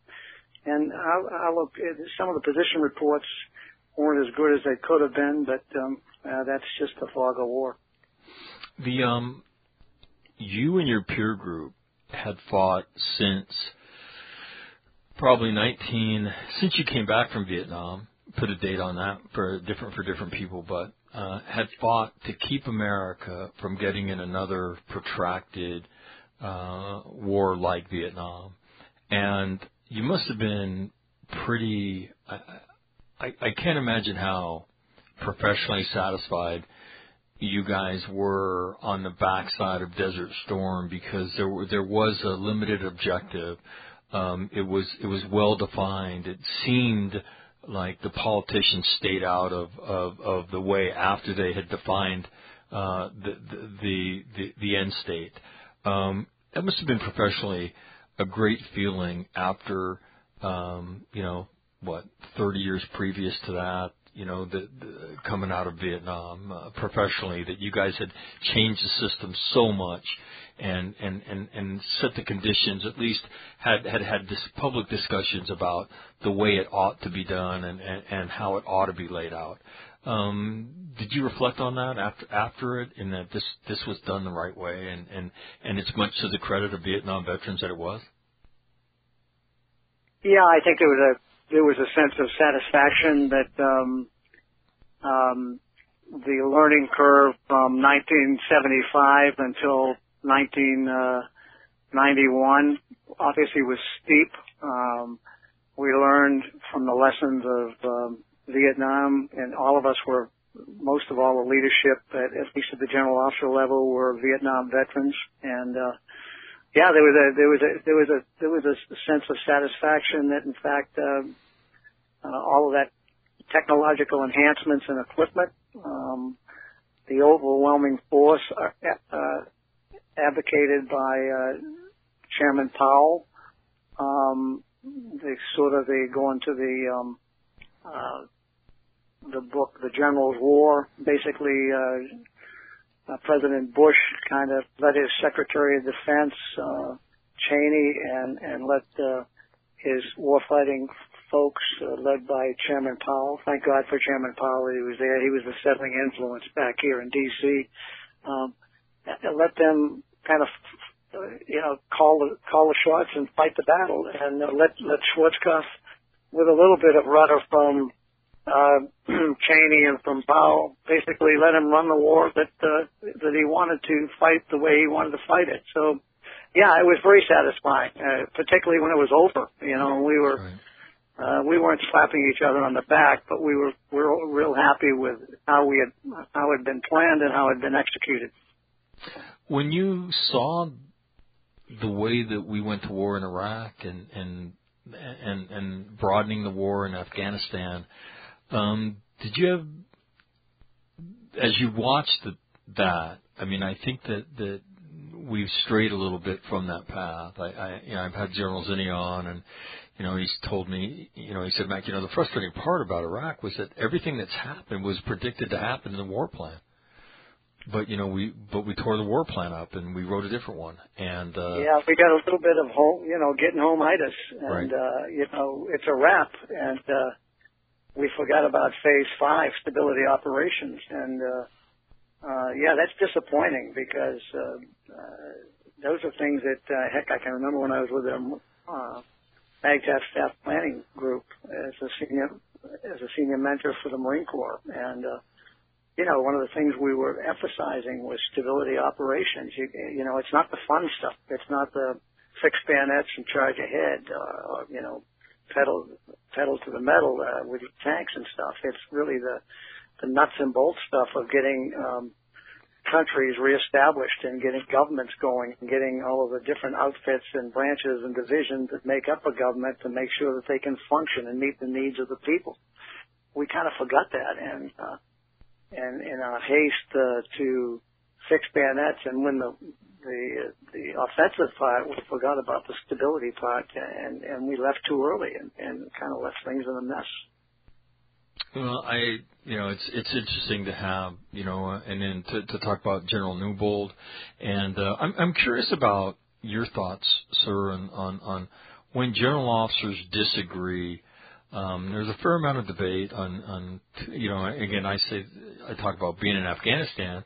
Whoever decided that we should expand the ground war in Afghanistan is attempting to create something that's never been created in the history of that nation. And so if Germany and Japan were 60 years events, what is Afghanistan? 160? 160? Yeah. Are we prepared to do that? And if we're not prepared to do that, I didn't go to Yale or Harvard, right? I went to a Catholic school that guys with C+, B- as average in high school could get into here at the University of San Diego. But I'm nobody's dummy. Okay? I can add and subtract. And it's immoral for us to ask young soldiers, sailors, airmen, and Marines to die and then to walk away. And what do we tell their parents? Because, again, so at the OPT is, I think it's a great idea, but what if it doesn't work? And what about this? Is the American public, is everybody read in on this? Are we going to do this? And I think we've strayed from the lessons of Vietnam, sir. I think it's very, very disappointing, and we've destabilized the entire Middle East now with, the war in Iraq that spread into Syria. And shows, now we have Israel staring at Iran. So it's I don't know. I kind of, for a Vietnam veteran who worked so hard to keep the country out of senseless wars, and if we're going to go define it and let us do it, and then to see us, it seems like drop the ball as an institution and not focus on phase 4, and you go to war to win the peace and not get that done, it's not good. And it's not good when the United States is diminished, because with all of our warts, nobody's even close to us in terms of doing good things around the country. So your thoughts on any of that? I know No, you're not. I'm venting. I don't disagree with you at all. In fact, I agree with 99% of what you said. We've fallen off from, we experienced great success with Desert Shield and Desert Storm. Some would argue we should have went to Baghdad, but that's an argument for another day. Right. But then the second time we went over there, we basically went over there, did the job again, and this time we really, by not thinking through how do we help this country recover, talking about Iraq, right. How do we help this country? Basically, we left in a hurry and left the situation was worse than when we went over the first time around. So, yeah, we've kind of gone astray from thinking through not only the fighting part about it, but the stabilization part about it. We thought about it. We haven't really come to grips with the other elements of national power: diplomacy, economic, judicial, and not just the war fighting part. So we've still got a ways to go, and the learning curve is still pretty damn steep. All right, I have 2 more questions for you. Yeah, I'm running out of time. As I said, I could do this all day. You're a fascinating guy with a fascinating life. CG of the 2nd Marine Division. As you rise up through echelons of command, does it change how you're able to command? Because you can't reach, there's a lot of people that you want to reach, but you can't reach that many in a day or in a month. Is there a difference in terms of style, or is it just your same style? You keep doing it and you get after it, and you have to animate more subordinates at higher levels. How do you do it? I don't think it changes that much. I think you relinquish control a little bit by depending, you delegate and you depend on your chief of staff to take care of that paperwork that you'll sign, when you get back in the office. But I think the requirement, for eyeball level leadership is just as demanding as a battery commander, a battalion commander, brigade commander, or a division commander. And a visible presence is mandatory, and so you've got to get out and about. And that's basically what I did as a division commander. I didn't go through the barracks to look for dust balls or broken light bulbs. I went through the barracks as a visible presence to make sure that the troops knew I cared about them. I cared about their living conditions. I cared about the command climate within their respective organizations. And I was down there at the mess hall at 5 o'clock in the morning to make sure that the cooks had the trays all full, so that when they opened up that mess hall at 5 or 5:30, whatever the time may be, and now I guess they call it a dining facility, right. That in fact the stuff is hot, it's ready to be dished out, and it met the needs of the young men and women called Marines and sailors. So. I don't think there's a change. Maybe there's a change in perspective. Some guys and gals maybe aren't as comfortable as I was in moving about the squad bays, the barracks, the individual rooms, the rec halls, the gym, or getting out in the morning and just running with an organization, not even telling them I'm going to run, just end up on the tail end of their organization and run with them for whatever their PT was for that particular day, and then getting out in the field. and questioning young leaders and young PFCs about, what's going on within that command. Because as you get older, more seasoned and experienced, you get a feeling in your fingertips as to how an organization is. You know what the command climate is without asking anybody. You can just get a sense of it. So I don't think it changes too much. Perspective probably a lot. I was looking at battalions and not so much at platoons when I was division commander, but even I get down to the lowest level, and that's what kept that's where job satisfaction was number one. All right, I'm going to skip over your time as the assistant commandant. All right, we'll maybe on a different time we'll cover it. Okay. Post-combat related mental health. I asked you about a map, and you said I've left that apart. What you went through in 1967, that was men's stuff. That was grown-up stuff. That was not little kid stuff. We have a big discussion now. We have a diagnosis for it in terms of post-traumatic stress. We have people medicated for it, and all kinds of things. I'm curious. Your thoughts? Did you give advice to guys who have dealt with this and are struggling with it? Do you have thoughts on it?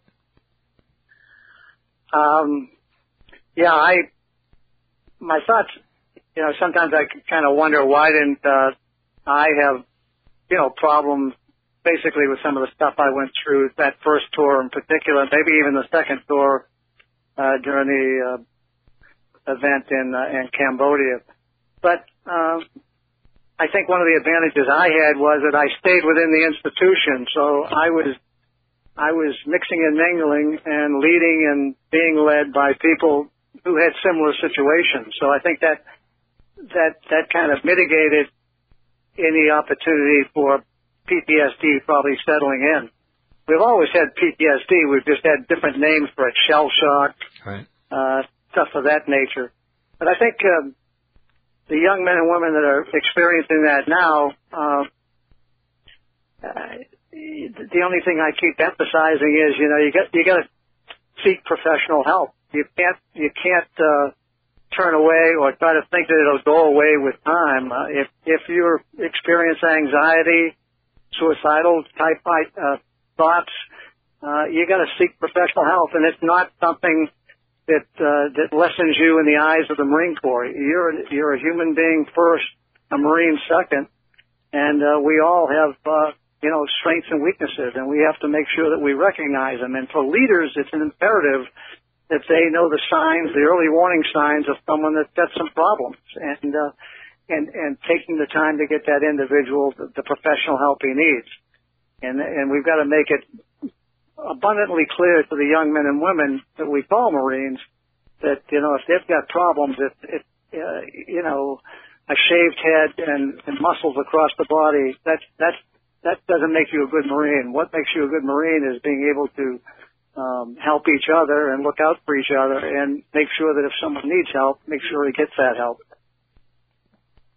Well said, sir. I don't think it's anything more than taking care of Marines and us socially and institutionally adjusting to, hey, Neil's at the gym, McNamara's going to mental health, so-and-so's going to pass an ID, and nobody blinking an eye at any one of those, because it's a person that doesn't sit down and talk, that comes back from that stuff, that is probably the one that you ought to be worried about. But no, I think your comments are spot on. All right, the lightning round. Your favorite musical group is? The what now? Your favorite musical group is? Oh my God! Come on, sir. You're in the '60s. Come on. Who, the Grassroots? The Righteous. My favorite were the Righteous Brothers. The Righteous Brothers. All right. Favorite food?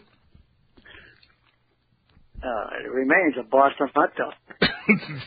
Your favorite sports team? It could only be one. It can't be a whole series of them.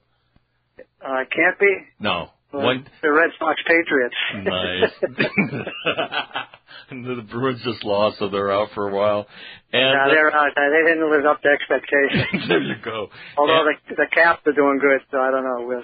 That's pretty amazing. If they could finally break through, that's where I'm pulling for. I'm pulling for Ovechkin's been through enough of his life. Maybe he can do something good.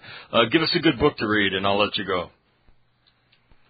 Oh, a good book. I just finished one that's kind of interesting. It's a little squirrely, but it's not bad. It's called, what the hell's the name of it? Radical Inclusion. It's by the former chairman of the Joint Staff, Marty Dempsey. All right. Radical Inclusion. What's it about? It's leadership. It's a leadership book. But his theory is that it's written with him and an academic. The academic is the part that is the portion I didn't really like. But anyways, it's about leadership, being an inclusive type leadership. It's an academic treatise on what now, Lieutenant. That's what I thought you were going to say. Give me a good book to read. I thought you were going to say, what the hell, Mac? What now, Lieutenant? That's the book we're talking about. Sir, look, first of all, thank you very much. I will get out of your hair. I hope you don't mind on occasion if I bug you, if we're talking about leadership or maybe foreign affairs or something like that, and maybe come on and give me 30 minutes as opposed to a couple hours. If you don't mind, now that I have your email address, if I bug you every once in a while. No problem at all, Mac. Honestly, I've enjoyed it. It's kind of good to, chew these grapes over again every now and then. So, yeah, no, it's good. Well, let me tell you. From Hull, Massachusetts, and you should, if you're listening to this, look up where Hull, Massachusetts is. Okay, it is a speck. It is, and a remarkable life, an honorable life, a life full of making things better that you touch, sir. And the book is a great book. When I first started reading, I thought, I said, okay, here's another general book. So what's he have to say? But I think the combination of being an ordinary guy that comes from an ordinary family and fights uphill for a fair amount of time it makes for compelling reading, and the way you write it's well done. So my compliments. And sir, again, thank you very much for doing this. Appreciate it. All right, Mac, you take care, and don't hesitate to contact me if we want to chat again. Okay, sir. Take care. Thank you. All right, Semper Fi. That is Butch Neal, the former Assistant Commandant of the United States Marine Corps, General type. The book is entitled What Now, Lieutenant? It's an awesome read, and as you might imagine, from somebody with that kind of career. How about that? Butch Neal, General type, United States Marine Corps, retired, former Assistant Commandant of the Marine Corps. But you know what? Just a normal, exceedingly normal, in spite of being smart and tough.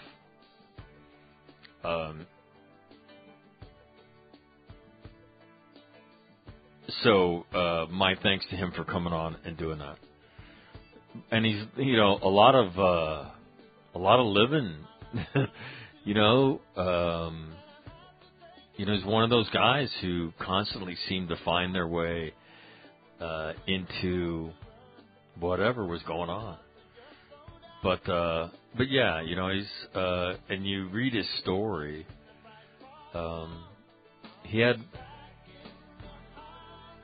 a lot of opportunities, especially as a young guy, to get derailed, and he had an inner strength in him, and very interesting guy. And then, like he was talking about the whole CENTCOM thing, that was CENTCOM before CENTCOM was cool. Now we take it for granted the 24/7 news cycle. We take they were doing it for the first time. And he became the face of the operations briefing for Operation Desert Storm. So became a rock star. Yeah, and there's so many leadership lessons in the book. But he comes home, he throws out the first pitch of a Red Sox game. He conducts the Boston Symphony on July 4th. Yeah, how about that? Cool stuff. And then he got to speak at his high school in Hull. So.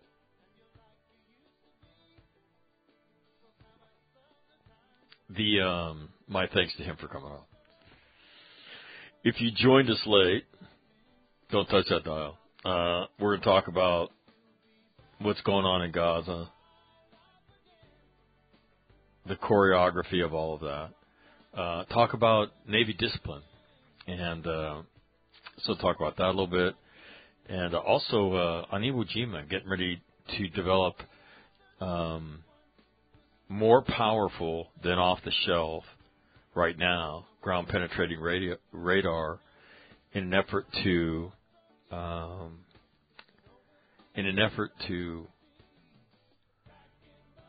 recover the remains of the Japanese soldiers, sailors, airmen, and Marines, naval infantry that still remain on the island, which is going to be no small feat because of the ordnance that lies on the island as well. So, so talk about that as well. Anyway, have a great day. We will talk to you tomorrow on a Tuesday. All Marine Radio. Out. The next segment you're about to hear is a segment that I did with General Neal. It's actually the first segment I did with him. And it's about the Battle of Gatlin's Corner. And General Neal was a lieutenant at the time, a first lieutenant. He was actually on his second tour as a forward observer. He requested to go to India Company 3-9. And he links up with them, goes to Okinawa to train with them before they come back to operate in probably the most formidable part of Vietnam at the time, and that was the northern part of I Corps, which butted up against the DMZ, places you've heard of, Leatherneck Square, Con Thien, Dong Ha, Khe Sanh are all up there, right? Marble Mountain, Camp Carroll. So all these iconic names from the Vietnam War, all in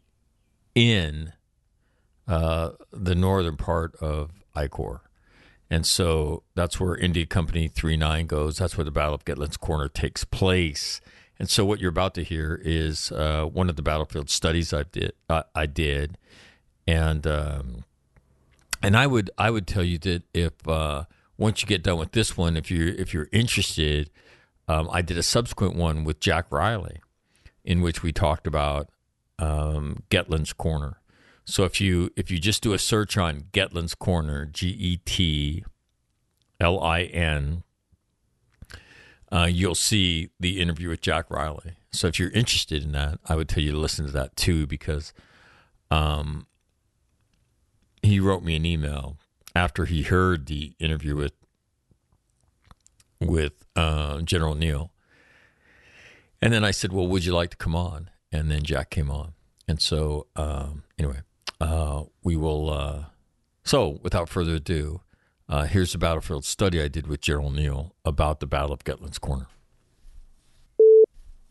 All right, so let me set this up. General Neal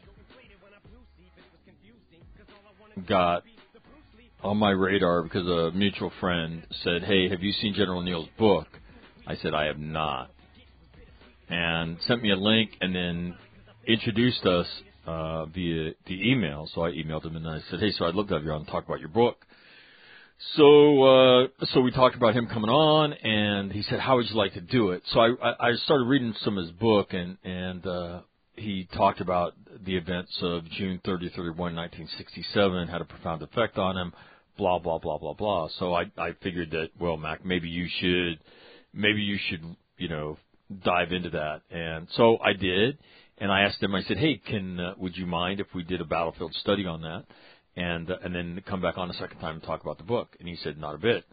So what you're going to hear right now is in fact that. It's the battlefield study with former assistant commandant of the Marine Corps, but during the period that we're going to talk about today,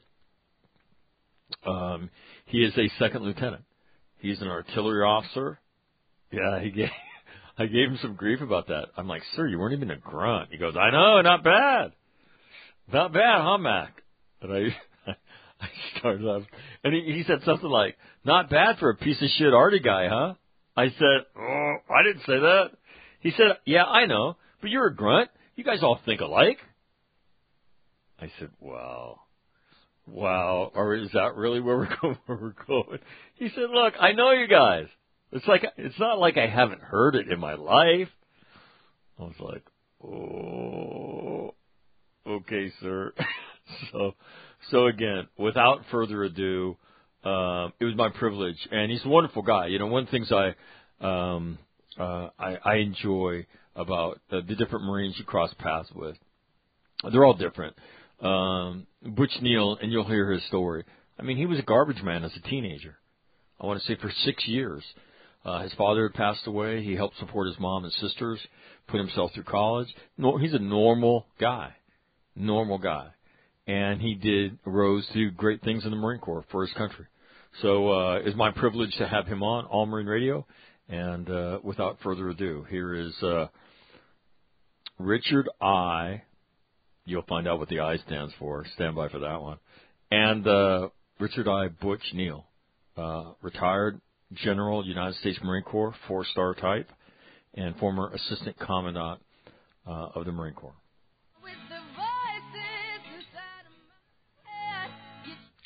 That's not him, just so you know. I'll have to shut her up now.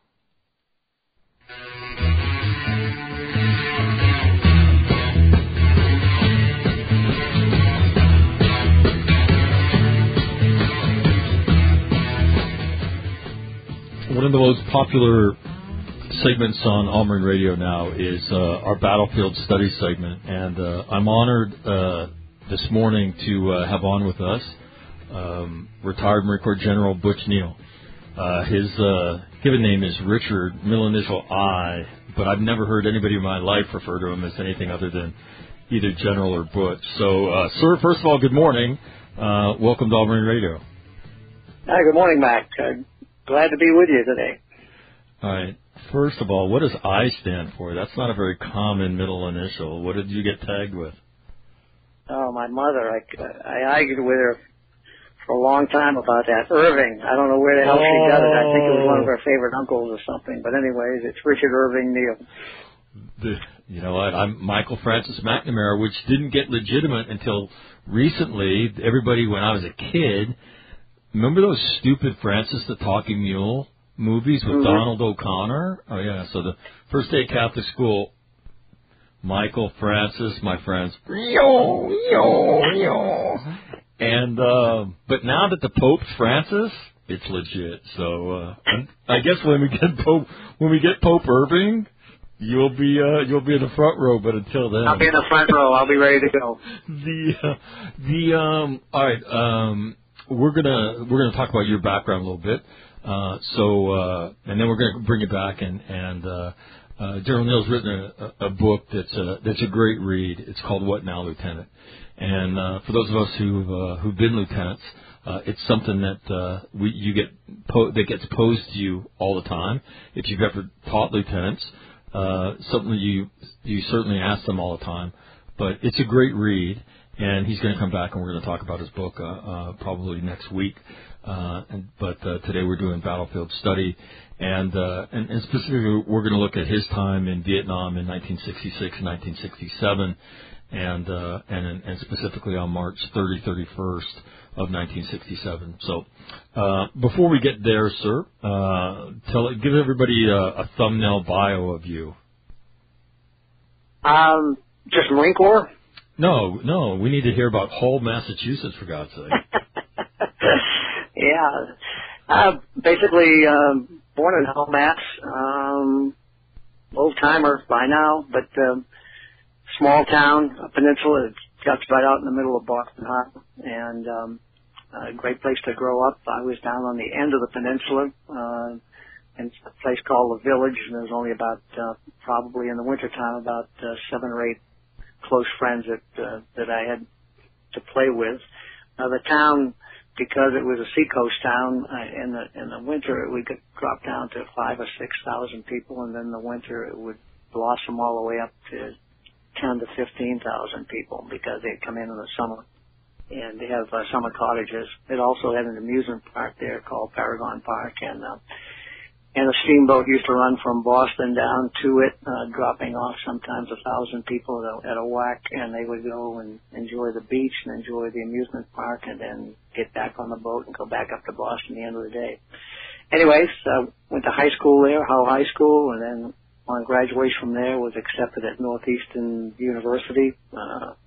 It's a 5-year cooperative education school. For those not familiar with it, basically Northeastern, your first year is traditional 1 year of college courses, and then the next 4 years they alternate between a job that is hopefully connected to what your major is in college, and it's a way for you to earn money enough to hopefully pay for your tuition while at the same time getting on-the-job training. And then you would go back to school for a semester and then back out to work in the same place or a different one depending upon what your major was, and so on and so forth for 4 more years. So that's how I did it. Got my education. My dad had died when I was 14, and so we really didn't have any money. So this worked out to be a great way to get through college. And it allowed me to, I had a job in the town. I was a garbage man for, I guess, about 6 years while in college and before college. And that allowed me to generate income, not only to help my mom take care of my 2 sisters, but at the same time allowed me to pay my tuition. So when I graduated, I was pretty much debt-free. While there at Northeastern, I joined the ROTC, Army ROTC program. But I was a commuter. We were commuting 30 miles each way every day. So my other carpoolies, my schedule with the ROTC just didn't work out. So I had heard a program called Platoon Leaders Class PLC from a buddy of mine, and signed up for that, quit the ROTC, signed up for the PLC program, and when I graduated from Northeastern, I was commissioned a 2nd lieutenant, and that was the beginning of my Marine Corps career. So let me ask you, first of all, give me a couple lessons learned from being a garbage man. Well, you never know what you're going to find. Always put down, in fact, my wife's dad said that I was the best G-man he ever had because I always closed the cover on the garbage because we used to pick up the garbage early in the morning. Right. We kept it separated from the regular trash because I think the town sold it to a pig farmer or something, and so we would get off the truck and have a barrel. They didn't have plastic at that time. They had metal barrels.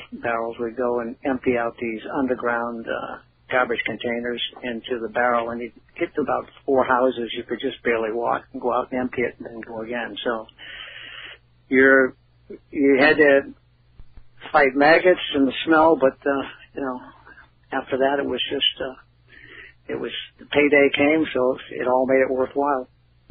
And the Marine Corps. The Marine Corps, you would have been an Army officer if the Army would have had some kind of PLC program that would have conformed or been better tailored to your work schedule throughout the summer. Had the Marine Corps never darkened your doorstep? Yeah, no, they really hadn't, and I hadn't really thought about it. This buddy of mine who went in the Marine Corps, he was out at the University of Massachusetts in Amherst.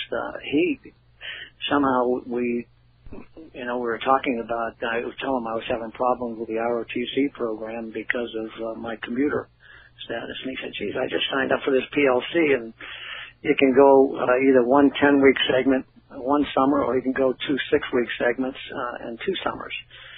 And that was attractive to me because if I did the 2 6-week increments, I could still do my summer job. And the guy that owned the rubbish and trash business, he guaranteed I'd have the job when I came back. So it just worked out perfectly, and I didn't have to worry about upsetting my carpool or the members of the carpool, so that I could meet my school obligations, my commuter obligations, and at the same time I had already made a decision that I was going to go in the military for at least 3 or 4 years, and just kind of that's kind of one of those a given, I guess. I had already made that decision. I never thought about staying in, but I did talk about going for 3 or 4 years.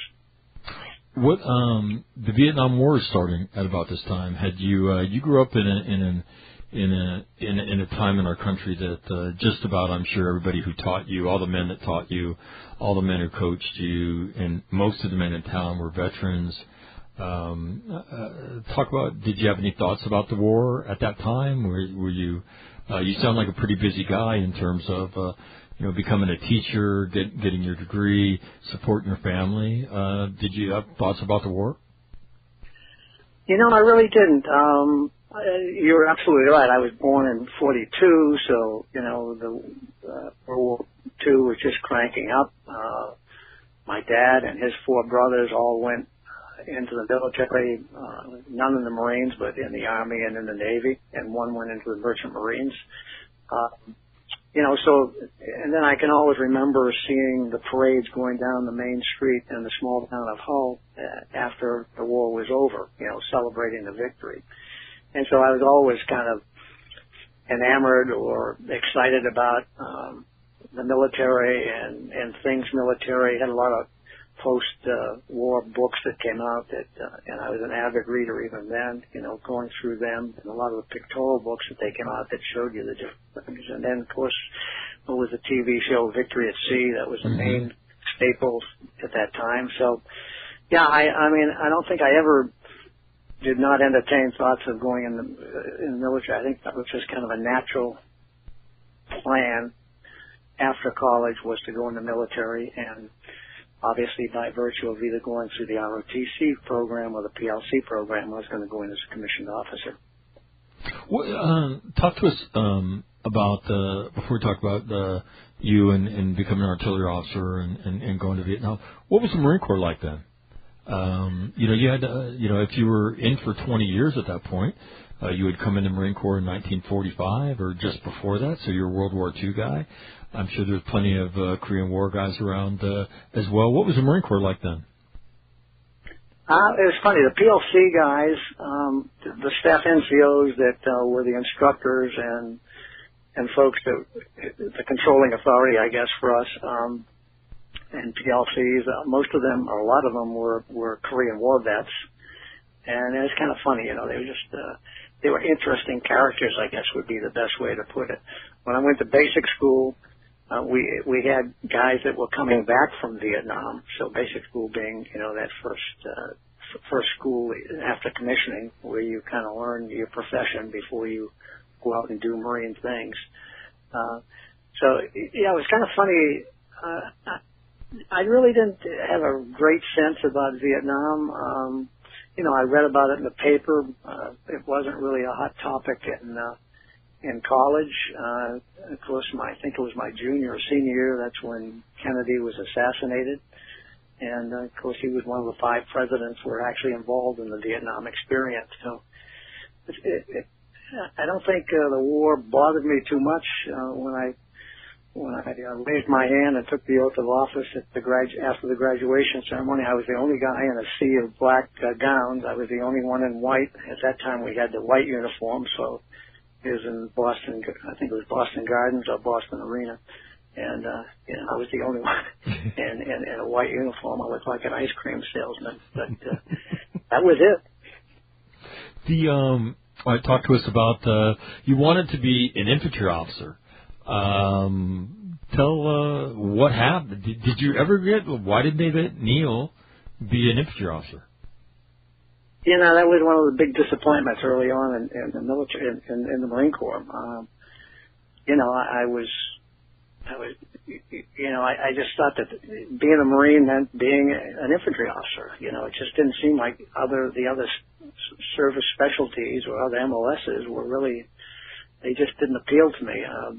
I never even doubted that I wouldn't be an infantry officer. So I think at that time we had to make 3 choices. I think, if I recall, I put down infantry officer, artillery officer, and tanker. I think those are the 3 that I put down there. some guys would kid and say, I'm going to be motor T-ing out in 3. And, there was all kinds of conversations like that. But I never expected that I wouldn't be an infantry officer. And so when that list came out, I was really disappointed. Went and saw the SBC, Captain Pierpan at that time, Herb Pierpan, and I said, is there a way I can appeal this and stuff like that? He said, no, I put you in for it, but, needs of the Marine Corps prevail. And he said, but I'll tell you one thing. He said, he had just come back from Vietnam. He said, the guy that was at my side all the time was my FO. So, just, get your MOS and be the best FO that the Marine Corps can send to the fleet. So I kind of took that advice, and from the rest of it was history. What was you said you go to Fort Sill, and anything change your life at Fort Sill? No. I just it was kind of funny at that time in the Marine Corps. The only officers that didn't go to a follow-on school after the basic school for further training in their MOS was the infantry officer. And that was kind of, you reflect back on that, and probably shame on us. We now have the Infantry Officers Course, IOC. And, of course, the infantry officers go to that before they go out to the fleet, just as the artillery officers go to Fort Sill before going out to the fleet, and the motor T guys and so on and so forth. But, no, Fort Sill was okay. Good guys I was with, plus there was, it was both Army and Marines, and it was a competitive environment again. But, the war, now we knew where the next duty station was, which was Vietnam, and, no, it just kind of all gelled, and things were going good. I just knew I took Pierpan's advice to heart and just made sure that I understood artillery from A to Z, and of course one of the benefits of going to Fort Sill was there was a heavy emphasis on map reading, because that's really what a FO has got to do, is be able to bring rounds in to support the ground guys. And so I was, I wanted to be the best map reader. But in those days we didn't have GPS. We had the Lanzac compass and maps, and I got good at it. Sir, I don't want you to think I'm a dork or anything like that, because I am actually an infantry officer. But on Saturday this past, as I was reading about your book and a couple other things, I have one of the things I've learned the most about since starting to do All Marine Radio is Vietnam. Vietnam is so different depending on the year, depending on where you are in the country, that it's amazing. And but I've learned a ton about it through just interviewing different guys that were there. And I tend to plot my stuff on Google Earth. I'll pull up Google Earth and I'll put push pins in, but I didn't have an overlay of the DMZ. And in the fight we're going to talk about is in proximity to this DMZ. And so I spent 3 hours plotting the DMZ on Saturday on my Google. Yeah, I don't know. Again, I know that sounds like I'm a dork. I'm not a dork, though, just for the record. But I love maps, and I specifically love Google Earth now, because it's like you can actually see it. It's not like you have to look at somebody's two-dimensional drawing on the page of a book. You can fly there and actually see the terrain, which is in and of itself amazing. So anyway, just so you know, if you ever need a overlay of the DMZ for your Google Earth map, just let me know. Just let me know, and I'll send you my file. I'll get a hold of you for sure. What? So you complete Fort Sill, artillery officer basic course, and then you're off to Vietnam. Talk about going to Vietnam. It's no matter, I think, what conflict you ever go to. I think there's a sobering moment when you're beginning to fly into that country, and you one, I think, feel your own mortality, and two, you feel that long shadow of the Iwo Jima flag raising extending over you. Talk about as you went, as you moved towards Vietnam. What was that experience like for you? Yeah, well, once finished Fort Sill, I went out to California at Pendleton and picked up a replacement unit and trained with them. In fact, it was one of the disappointments I can still remember. I was out training with them in the different mountainous areas out there in Las Plugas, and some of the 03s that were with me at Fort Sill were out there, and they were falling out in the run, and and here I am, the guy that wanted to be an 03, and I'm kind of leading the pack, and I'm wondering what the hell went wrong. Yeah, what did I do? Be that as it may, I took the translation battalion over to Vietnam, and of course they were, as soon as they landed, they were taken and sorted out and sent to different organizations throughout the Marine Corps. That was we landed in Da Nang. We stopped in Okinawa for, I guess, about 3 or 4 days, and then went on into landing in Da Nang. As I got off the plane, the heat was amazing. I'm wondering, what the hell am I doing here? I wasn't thinking of mortality. I was just thinking of the now. It was hot and it was humid. And they put me in a cabin or whatever I want to call it. I can't remember what the name was. But anyways, I went there, and then that night, this young lieutenant came running in calling for me, and a recon outfit had gotten in trouble, and they wanted to send a artillery FO in to assist them and bring in fire. And they called it a Sparrowhawk, and I didn't, I had to sit him down and say, "What's a Sparrowhawk?" That's the first thing. And he said, "Well, it's a quick reaction force, and we need an FO to go in with the group that's going in." So he outfitted me with a pistol and flak jacket and a helmet, and the pucker factor at that time kicked into high gear. And just when we were about to go out to get aboard the helicopter to join the infantry outfit that was going in as part of the Sparrowhawk, the recon guys broke contact, and there was no need to launch the Sparrowhawk. So I probably lost about 10 pounds in that 50-minute equation. That was my introduction to Vietnam, the either the first night or the second night. And then subsequent to that, I was assigned to Fox 212, an artillery battery down in An Hoa. Went down there and joined them, and then, as was the procedure, an FO, when he reported in, initially would be assigned to an infantry company, and then later on would come back to the battery to finish out his tour. So I was sent down to Lima Company 39, and then later on joined, I came back to the battery, wasn't really happy with the battery situation, didn't feel like I was involved in the fight, and was able to get sent down to India Company 39, and that's where I finished out my first year tour. So your first assignment was An Hoa.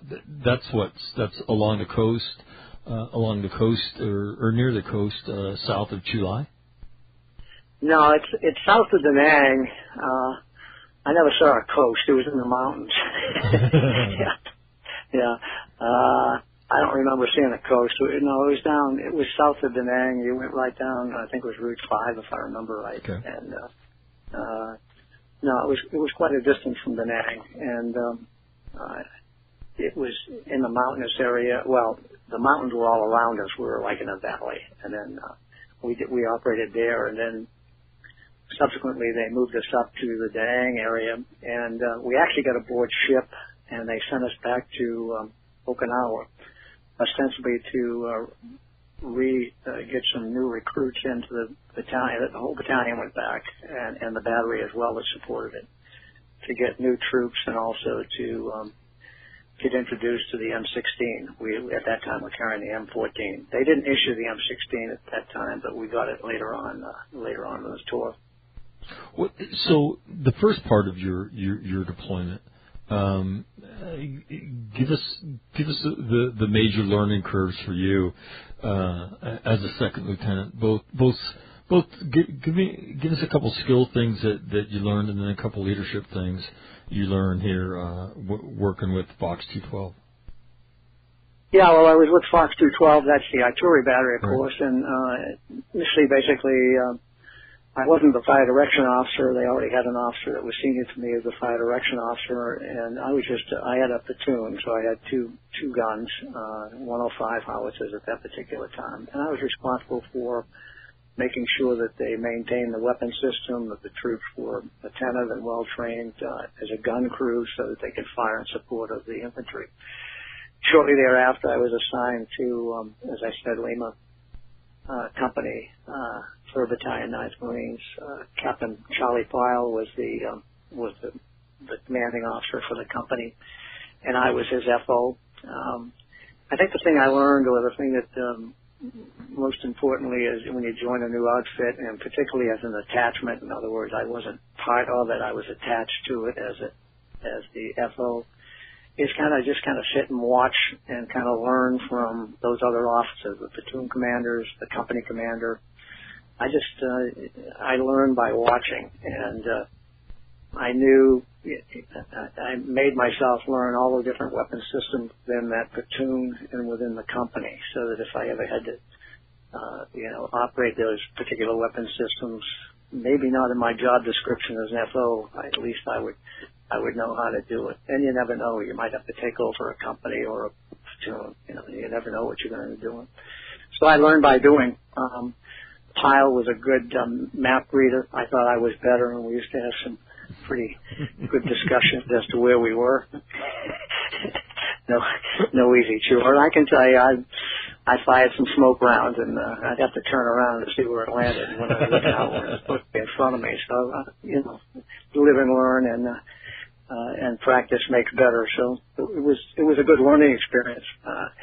He got malaria. I got rotated back to the battery. Again, I wasn't really happy with it, and subsequently I convinced the battery commander they needed a fill for an FO in India Company, and I was able to get that job. Hey, sir, before we leave Lima 39, in Hanoi, who were you predominantly fighting? NVA, Viet Cong, and what kind of contact did you have throughout that first tour as an FO? Yeah, no, not NVA, not that far south. We were fighting Viet Cong, and it was a lot of movement to contact. You weren't expecting big contact. It was kind of hit and run. Every now and then you might run into 2 or 3 of them, Viet Cong, but most of the time it was, snipers and going through villages looking for weapons cache and stuff of that nature. But it was the Viet Cong. It was tedious work. It was dangerous work. But we patrolled all the time. Pyle was a stickler for being out and about. There weren't any really big operations that I would say that we were involved in. Most of them were company level and below.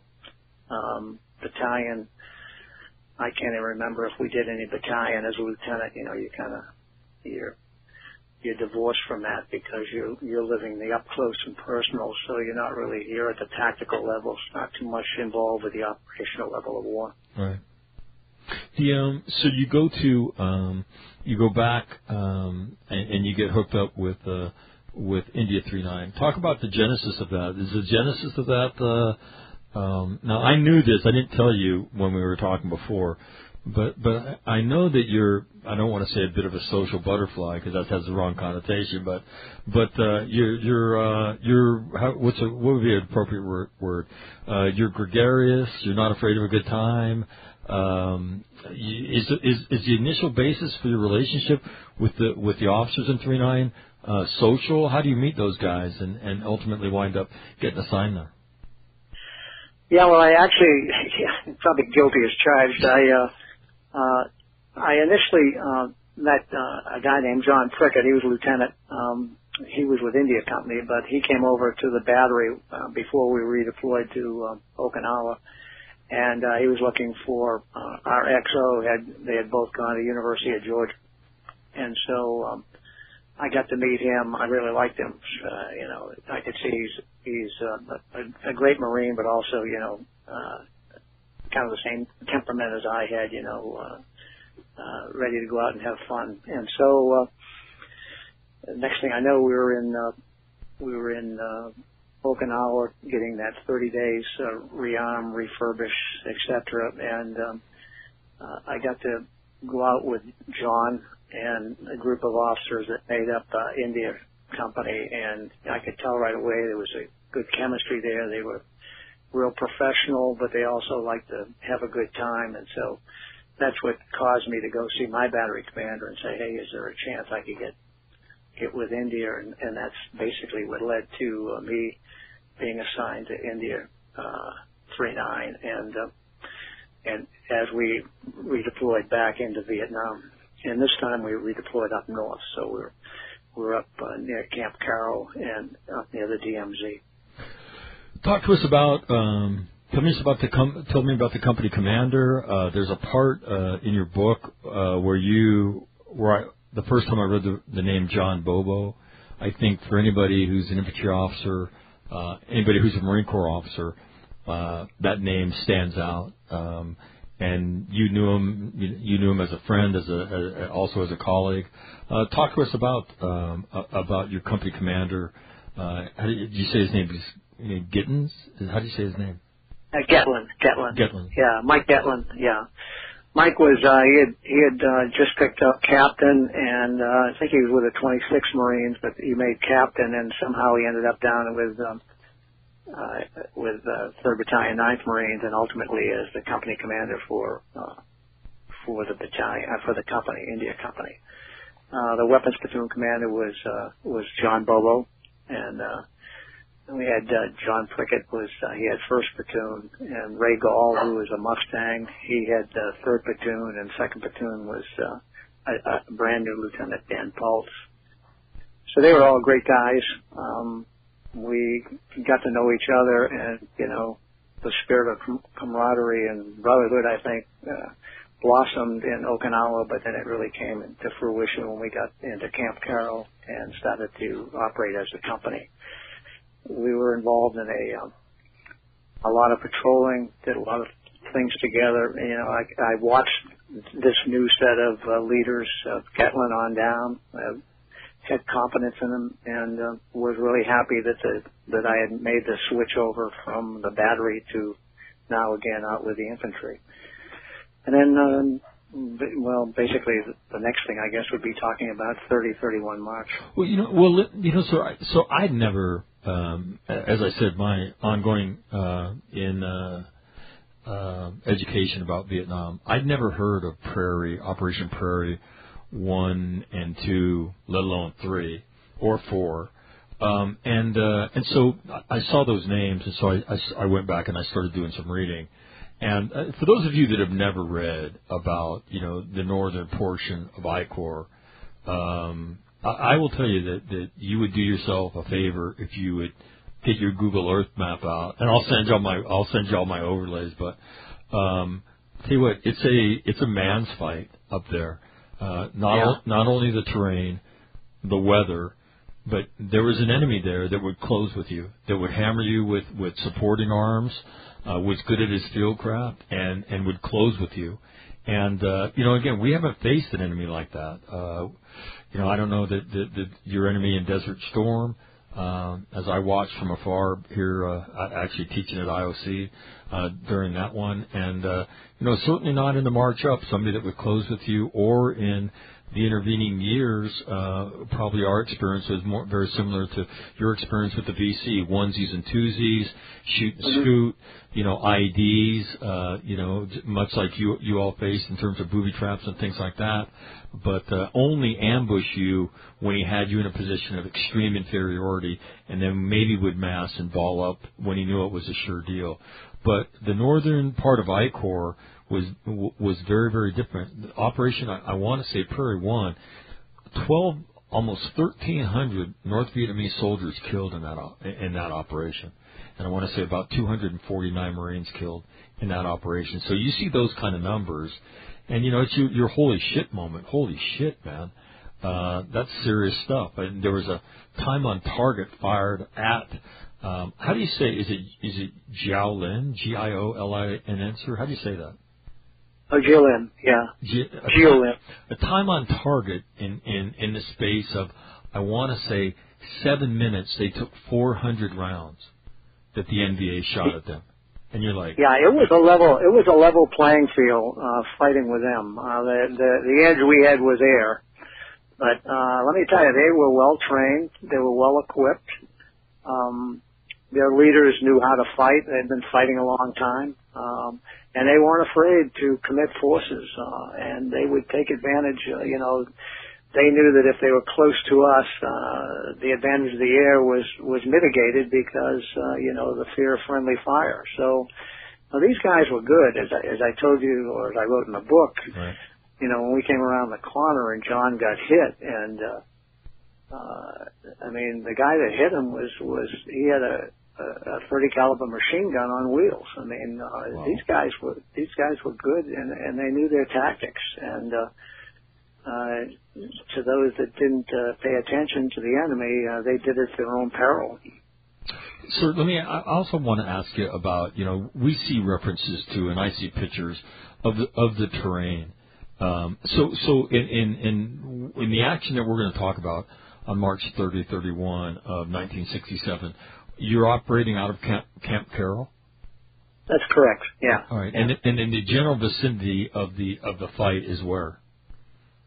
Cam Low and Contian area. Okay. Right in that general vicinity. It was a battalion level operation, and obviously it was orchestrated from the battalion headquarters. They were in the field as well, although some preponderance of their headquarters element was still on Camp Carroll. Got it. Talk to us about the pictures I see are of things like elephant grass. What's the terrain like up there? Because quite honestly, and I'm embarrassed to say this, but I was until a few months ago, pretty ignorant of the fighting that went on around Contian. And I was talking about another holy shit moment. Wow. What was the terrain like? The terrain was tough. Not only, as you mentioned, the elephant grass, but the jungle itself closed in, and there were times when we had to machete ourselves through areas to just keep moving forward. So obviously stealth was out of the question. So yeah, it was really tough. It was hot. It was humid. If you got in the elephant grass, which the preponderance of the area we operated in was that, there was not a breath of fresh air, and there was leeches. I never really did see too many snakes, but leeches were terrible all over the place, and you were wet from perspiration. You were wet from crossing streams. You were always drinking water, as much as you could carry or as much as you could borrow, because dehydration was a big problem, as was sunstroke. So you had to be upfront and personal with the young Marines to keep them moving, because I'll tell you, it was just difficult terrain and difficult environment to operate in. Could you explain what elephant grass is to us? I guess the way I would aim it, if you've ever been to the seashore and see the grass they put on dunes to try and hold them, only these grew up to sometimes, over a man's height, particularly mine. I'm a short guy, so, you couldn't see. In other words, it was almost like walking in a tunnel, because the grass was higher than you were. So you couldn't see if the enemy if he just set up a position in the elephant grass. You could walk right by him without never seeing him. And then how would you talk to me about logistics for a second? How were you guys resupplied in terms of did they resupply you by ground? Did they resupply you by air? And then what did you do for water when it was that hot? Yeah. And there was no Camelback back then. All right, you had how many canteens would you carry? Just the normal two? You carried 4 or 5 canteens, and you had the magazines, of course. So you had the magazines, you had the 4 or 5 canteens. Most of the resupply, it depended on the duration of the operation, if you were just out for, let's say, 2 or 3 days, basically you ate what was on your back. The meals ready to eat. Basically, you filled your backpack with them and carried them with you. And then every third day, they would try to make a helo insert where they would drop off food and water, and we'd resupply there. Most of the water, there was enough streams around there, but you never knew what you were drinking, but there were enough streams around there that every time you crossed the water, you always made sure you filled up your canteens. And then you had to instill discipline with young Marines, make sure that they conserve water, even though you told them to drink as much water so that they wouldn't be dehydrated. It sounds kind of counterintuitive, but you had to kind of do both, conserve while at the same time make sure you drink. But yeah, it was tough going. You could probably lose 4 or 5 pounds just in one day, just because of the heat. And when you would take water out of the stream, did you guys have water purifiers, or did you just? Yeah, we had halazone tablets. Okay. I'm not sure how good they were, but that's what we had. We didn't have purifiers with us. We just had these packets of pills that we would drop a couple into the thing, shake it up, and supposedly it killed whatever was in there. So now you personally, physically, you're a runner, and you subsequent to this, you run you'll run marathons. How did the environment affect you physically? I guess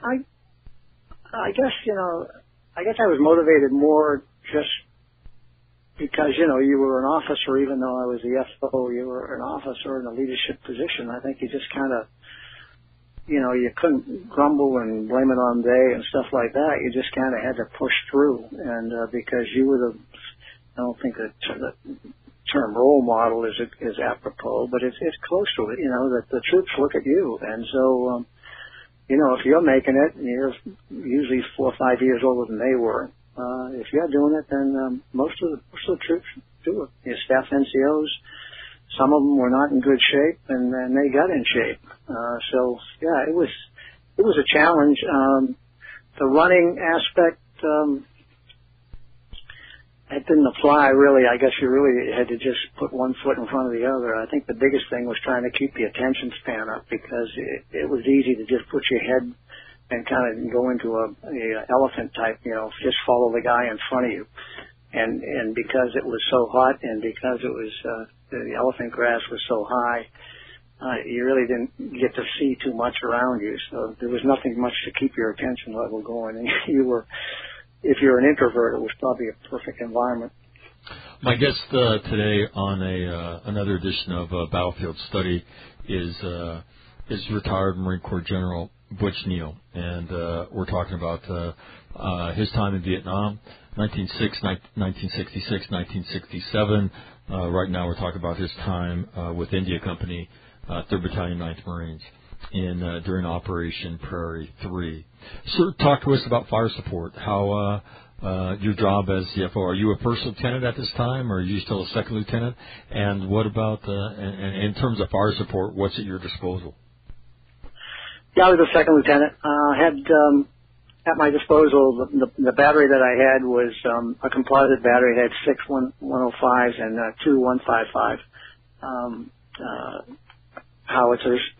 And then we had access in Jiulin and also in Camp Carroll. They had 175 shooters, and I think they had 8-inch as well.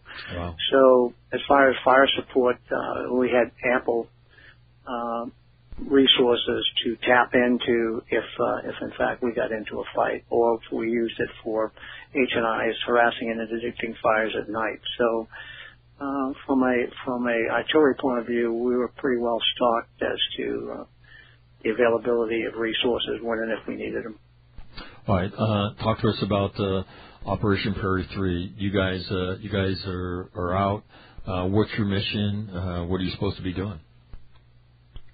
Well, it was really kind of a coordinated sweep. We were, we kind of had a spot on a map where they wanted us to kind of end up for the night, and basically, the orders were that we would set up 3 platoon-size ambushes at different locations, The captain, Captain Mike Getlin, we had seen indications as we were moving through the heavy and dense foliage. We had seen indications of recent enemy activity, footprints, discarded material, and I'm saying, really new stuff, not old stuff. This was new indication that the enemy was in the area. You could actually smell the NVA.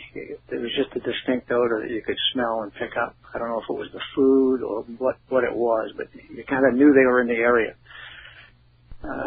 Captain Getlin went back to the battalion and said, hey, there's a lot of enemy out here. I suggest that we not break the company up into 3 platoons, but in fact we establish a couple close platoon/company defensive positions, ambush positions, and we wait until daylight and then we move out again, and the continuation of the search and destroy. Now that was denied. He basically very forcefully argued against it, but was told to carry out his orders, which we did form up 3 platoon ambush sites that he pinpointed on the map. We suggested, John Prickett, actually one of the platoon commanders, said, why don't we just sandbag it and not go to those positions? And he said, I've been thinking about that. Getlin did, but I don't like to disobey orders, 1, and then number 2, I don't like telling battalion you're one place when in fact you're not there. Should some fires go in there, we could get people hurt inadvertently through friendly fire. So we carried out the mission, he said, because 1st Platoon was going to be the furthest one out. That was John Prickett's platoon. He decided to put me with him in case he figured if anyone got into trouble, it would be Prickett's platoon. So I was out with the 1st Platoon. The 2nd Platoon was split up. About half of it was to stay with the company headquarters, who was located on a small hill called 70. And then 3rd Platoon was to stay where they were, and they were going to put up their ambush site there. So that's kind of how it all shaped out. He broke up, he had weapons platoon assigned different weapon systems to John's platoon and to the other platoons, the reinforced platoons. And so we moved out to get into our ambush position before dusk, and that's when shit hit the fan. So did you have assigned targets, fire support targets already worked up, or would it be simply you adjust and fire off contact that was made at any given point? Yeah, I did some map spotting where the supposed ambush position was going to be. We never really got there. I didn't really worry too much about it. I knew I could adjust fire from just about anywhere. That wouldn't be a problem. And I had pretty good map location as to where we were and where we were going. So I wasn't too concerned about that. I was a little concerned because of breaking up the company, and of course there's only one FO, so if 3rd Platoon got in trouble, it could cause them some problems. But fortunately, that didn't come into play in what happened as we got there. All right. So what is the first indication of enemy contacts, or what is it the mortars that they started dropping? Yeah, because all of a sudden we were moving out, and we were probably 500 meters away from the headquarters company, or from the company CP, and I heard mortars drop in. We stopped the platoon. John did stop the platoon, called back, and talked to Captain Getlin and said, "Hey, Skipper, you want us to turn around and come back?" He says, "No, I think it's just a couple, harassing rounds." And then the next thing we heard was more mortars, and then we heard AK-47. So the next thing I heard was Getlin was on the phone to me. He said, "Butch, give me all the fire support you can." He gave me the grids, and I remember saying, "That's your position." He says, "Yeah, they're in the position." So I called in the fire support, and then John and I, we turned the platoon around and went back, headed towards where the CP group was located. And we came around the corner, and the enemy had already gotten himself in between our route and CP, and so we ran into a real sandwich there, got into heavy combat. John, the platoon commander, was a few steps ahead of me. He was hit seriously, and then I had to take over the platoon at that particular time. And once that machine gun I talked about, that 30 caliber on wheels, I could see it, and my first order was rocket team up. And these two guys came scrambling, and two Marines came scrambling out of somewhere and hit a 3.5-inch rocket launcher. And I pointed to where they had to do one shot. The machine gun went up in the air, and from there we just went into a counterattack mode and wiped out the enemy there, and then fought our way towards the command group. So talk about at what point does it dawn on you that you are now the platoon commander? Well, initially maybe I was in denial. I've got John laying in front of me. He's got a shot through the hip in serious pain. I'm yelling for a corpsman while I'm trying to get that rocket team going. The noise is unreal. And I finally get a corpsman up there. I'm trying to staunch the bleeding, and I kind of look up and I see a lot of Marines looking at me, and I realize that as my book title is, my What Now Lieutenant moment had arrived. You got the wand because John was seriously wounded, but that wasn't my job at the moment. So I took over the platoon, but I didn't take it over. I just basically started giving orders. The rocket team up was the first order, and then after that, John had trained his squad leaders really well, and his fire team really well. So it was a matter of just pointing out where I wanted them to move and giving orders out, and guys responded as Marines always do, and overran the enemy quite quickly, and then we continued to move towards the command group where we were headed originally, and by the time we got there, Captain Getlin had already been killed. Found him, and then John Bobo, you could tell where he was standing.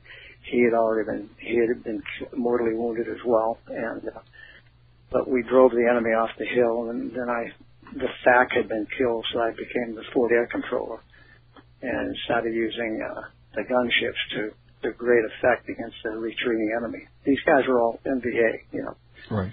Pith helmets, the whole shooting match. These guys were good, and they actually had captured two of the radio operators from the FAC team, and fortunately we were able to. They dropped the guys they were taking as prisoners when we made a gun run on them. So the air really played a big portion of the fight. And you were able to get them back. You were able to get them back. And so that's correct. So at what point do you take over the company? Now, I don't know if I could ever really pinpoint it. It was just the remnants I should say, the real fighting ability of the first platoon, the one that I had taken over from John. And then I realized that Captain Getlin was killed. The first sergeant, who usually doesn't go out with us, he was trying to run air, and he just, I just said, hey, Top Rogers, I got it.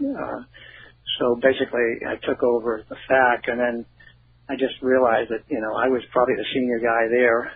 At least I was the one in the fight, because the third platoon really wasn't in it too bad, and the second platoon, Dan Pulse, was brand new, so he was kind of following my lead. So I guess it was just a natural migration from Fort Observer to corpsman to rifleman to platoon commander to ultimately company commander, and then FAC. So it kind of had 6 or 7 different hats on there at any one time. Although you didn't kind of separate them out. They just kind of were all joined at the hip. Sir, are third platoon and weapons back with you, or are they still separate from you at this time? No, I had portions of weapons with me that were on the hill. Those guys that were on the hill at Hill 70, where the headquarters thing, that's the covering fire that Lieutenant Bobo provided for them so that they could move to a secondary position. And there was some second platoon Marines that were with them as well. They were either wounded or they had moved back to the second position while we were closing in on Hill 70 ourselves. And so there was a kind of a melding of the two platoons of what was the remnants of second platoon and of course my first platoon guys. And third platoon was separated enough.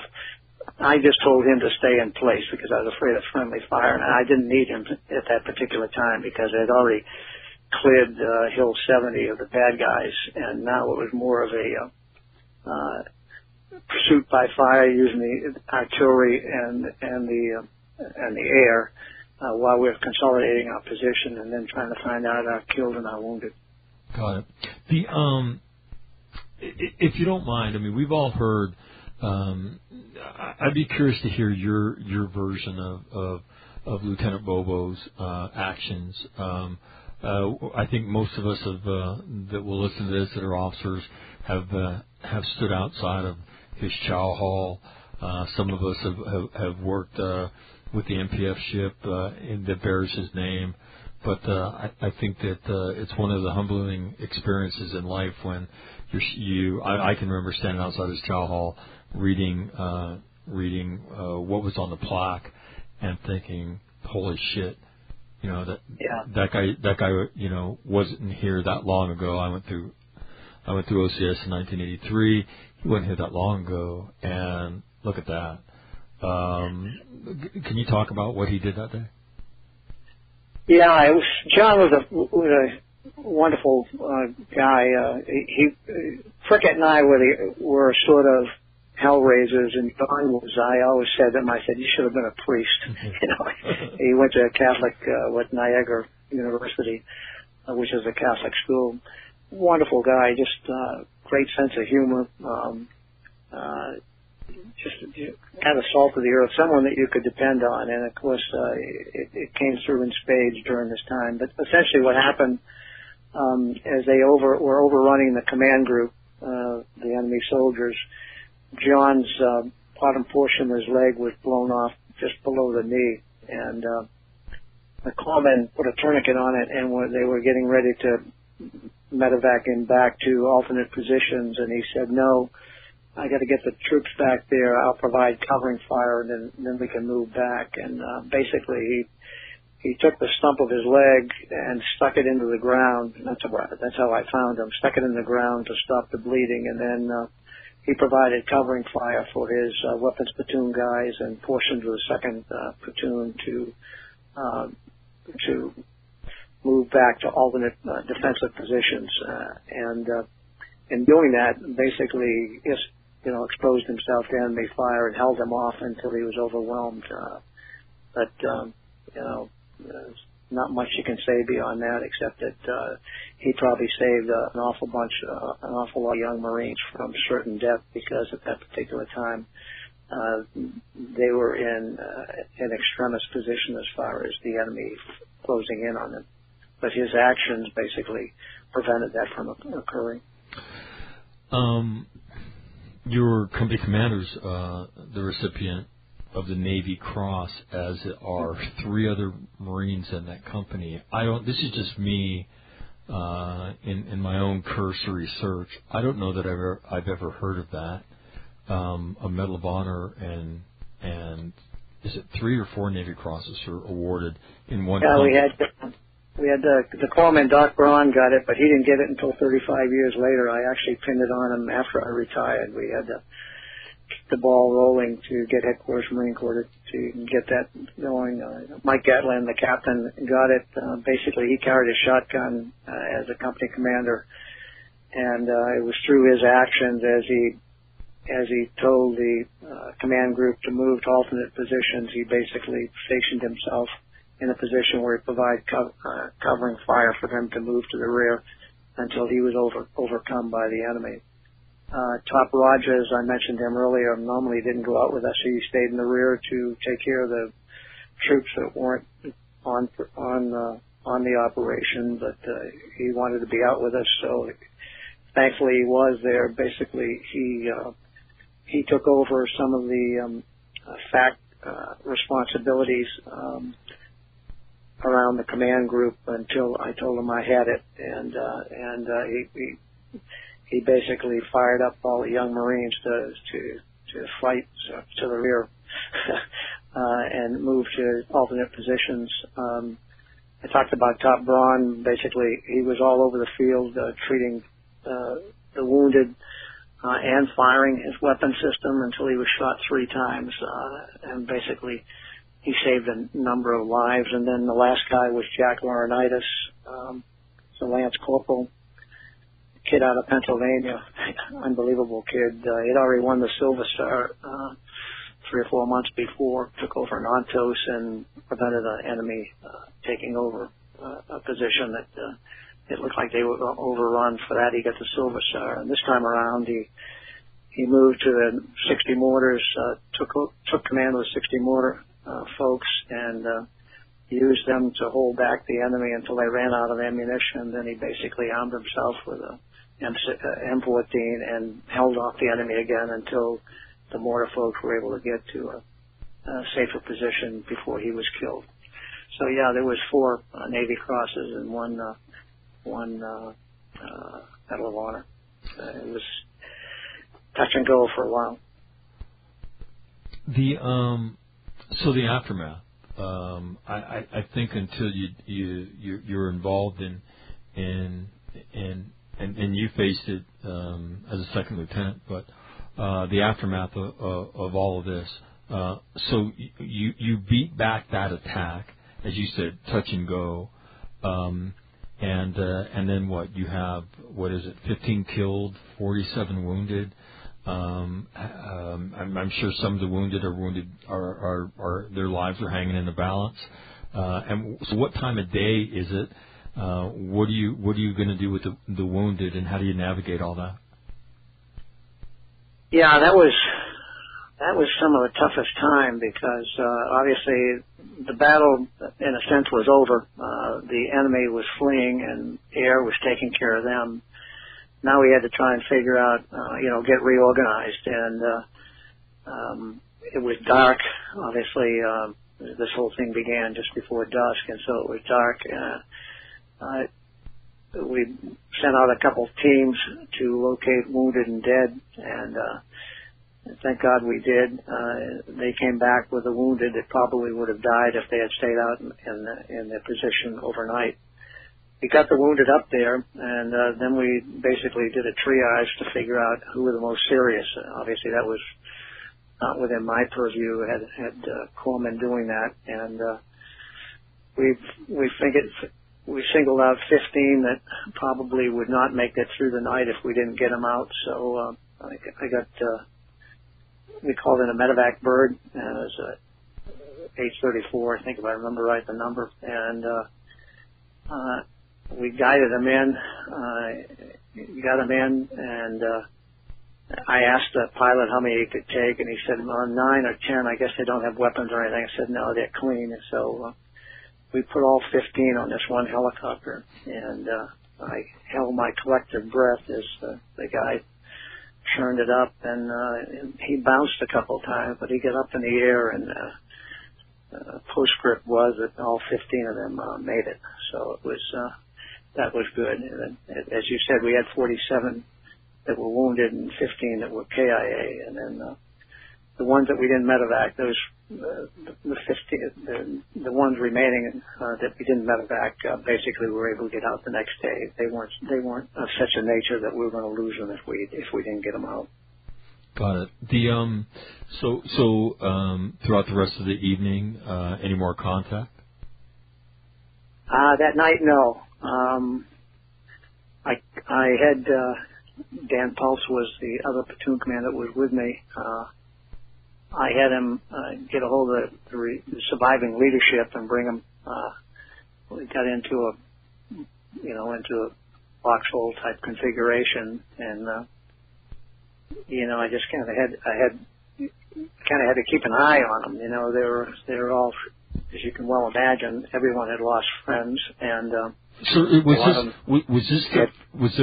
excuse me, but is this their first real punch in the face in terms of the first time that on this scale that, I mean, obviously, you know, given the awards for valor that were given out and the number of KIA, had they been in anything in a fight like anything close to this before this? No, none of that scale and intensity. This was probably the first for all of us. I mean, I'd been in firefights, but most of us, when we came up, as I told you previously, NBA was kind of hit and run type things, not NBA, but Viet Cong, and was kind of hit and run, you know, snipers. It was frustrating, but it wasn't in your face type fight. This was the first time we had really got into face to face with a professional war fighting warrior, if you want the word.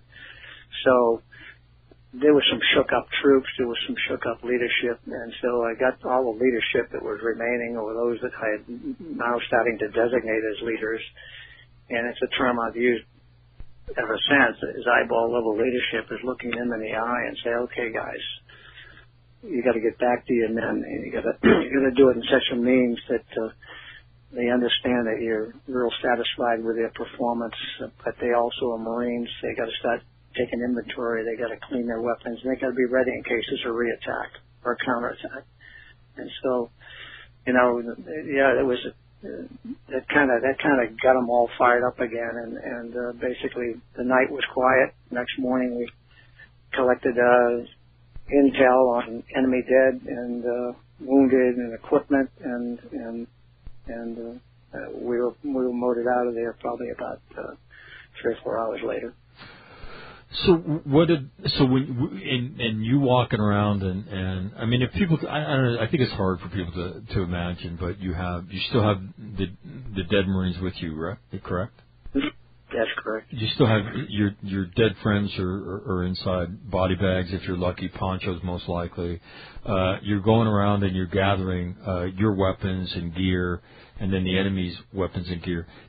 When you're looking at their weapons and gear, sir, what did you conclude about them? I guess the thing I concluded, but I kind of knew it from, you know, being in the fight, so to speak, you know, and they being in uniform. We really hadn't run into guys in uniforms before. You know, I mean, they might have black trousers and stuff, but these guys were, you know, they had helmets, they had, you know, they had good uniforms, they had good weapon systems, they had supporting arms, albeit mortars and machine guns, but this was a professional outfit. Mm-hmm. And so when I looked around, you know, you look at, we were trying to do site exploitation, you know, to get as much intel as we could to share with the intel guys when we get back to the rear. But yeah, I mean, this was the first time that we had, as a company, I can't speak for the battalion, you know, I was only a lowly lieutenant, but as a company, it was the first time we had really run into a sophisticated, well-trained enemy. Talk to us about so the rest of the day you police everything up. I want to ask you one more question about the eyeball leadership, because I have a son who's one's teaching at the basic school right now, and another one's the XO of Kilo Company 3-5. And he and I were talking about this. I brought this term up to him last night, eyeball to eyeball leadership. When you talk to leaders about what that is and what that means, what do you try to convey to them in terms of what eyeball leadership is? To me, it's a visible presence. It's you know, they watch you all the time, the young junior Marines. You know, an officer, you know, you're under a microscope whether you know it or not. And they know if you're competent. They know if you're concerned about them. They know if you're a professional. And so eyeball level leadership means, you know, you're an engaged leader. You make yourself a visible presence, whether it's in the barracks, whether it's out in the field, whether it's in the motor pool, whether it's in the armory. It doesn't matter. Because you're the role model. You're the guy or gal that sets the standard and represents the standard, I guess. You're also their educator and you're also their mentor. So, it's very easy nowadays, given technology being what it is, to get yourself computer focused and staying in your office and thinking that you're a good commander because you know all the data associated with your particular outfit. But the real leader is the guy that gets out from behind that desk, gets out from behind that computer, and gets down in those different workspaces on a routine basis, whether it's the mess hall at 0500 or 1700 when they're eating, or at the end of a field exercise, you form a school circle, and you commend them and you critique them, and you make them feel good about that you're interested in their learning experience. And then the other thing I always see as at eyeball level leadership is you should know every weapon systems you have in that platoon or that company or even that battalion. Because you don't know. You might be an FO today, but you might well be a platoon commander tomorrow, or you may well be a corpsman the next day, or you may well be just a rifleman, which we all are.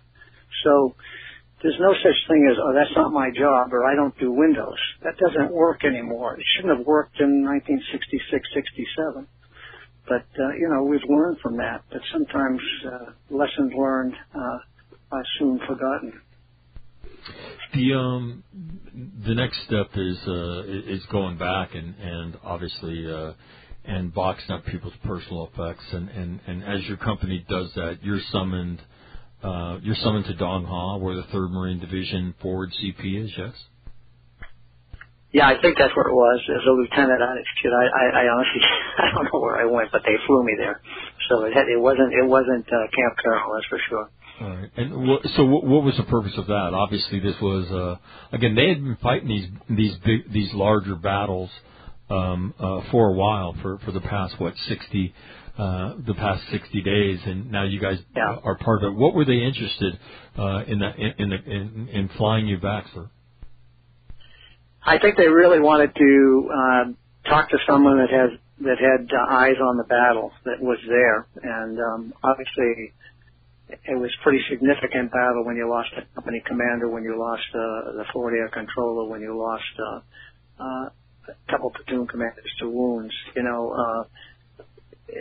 It was significant enough with 15 KIA and 47 WIA that they wanted to kind of, what can we learn from this?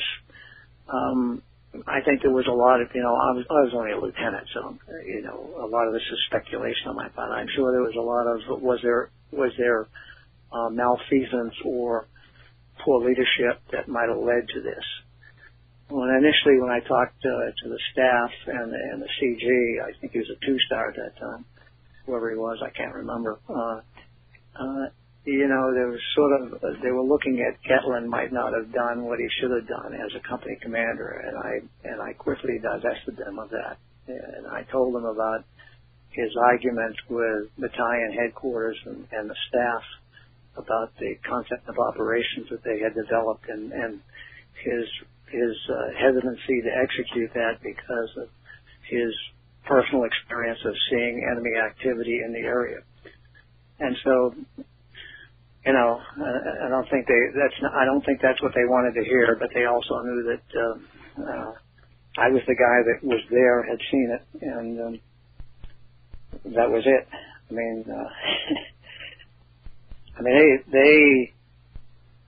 The next day they had a formation and they gave me a Silver Star. In the Marine Corps, that doesn't happen. Yeah, I wanted to ask, that's pretty quick. How did that happen?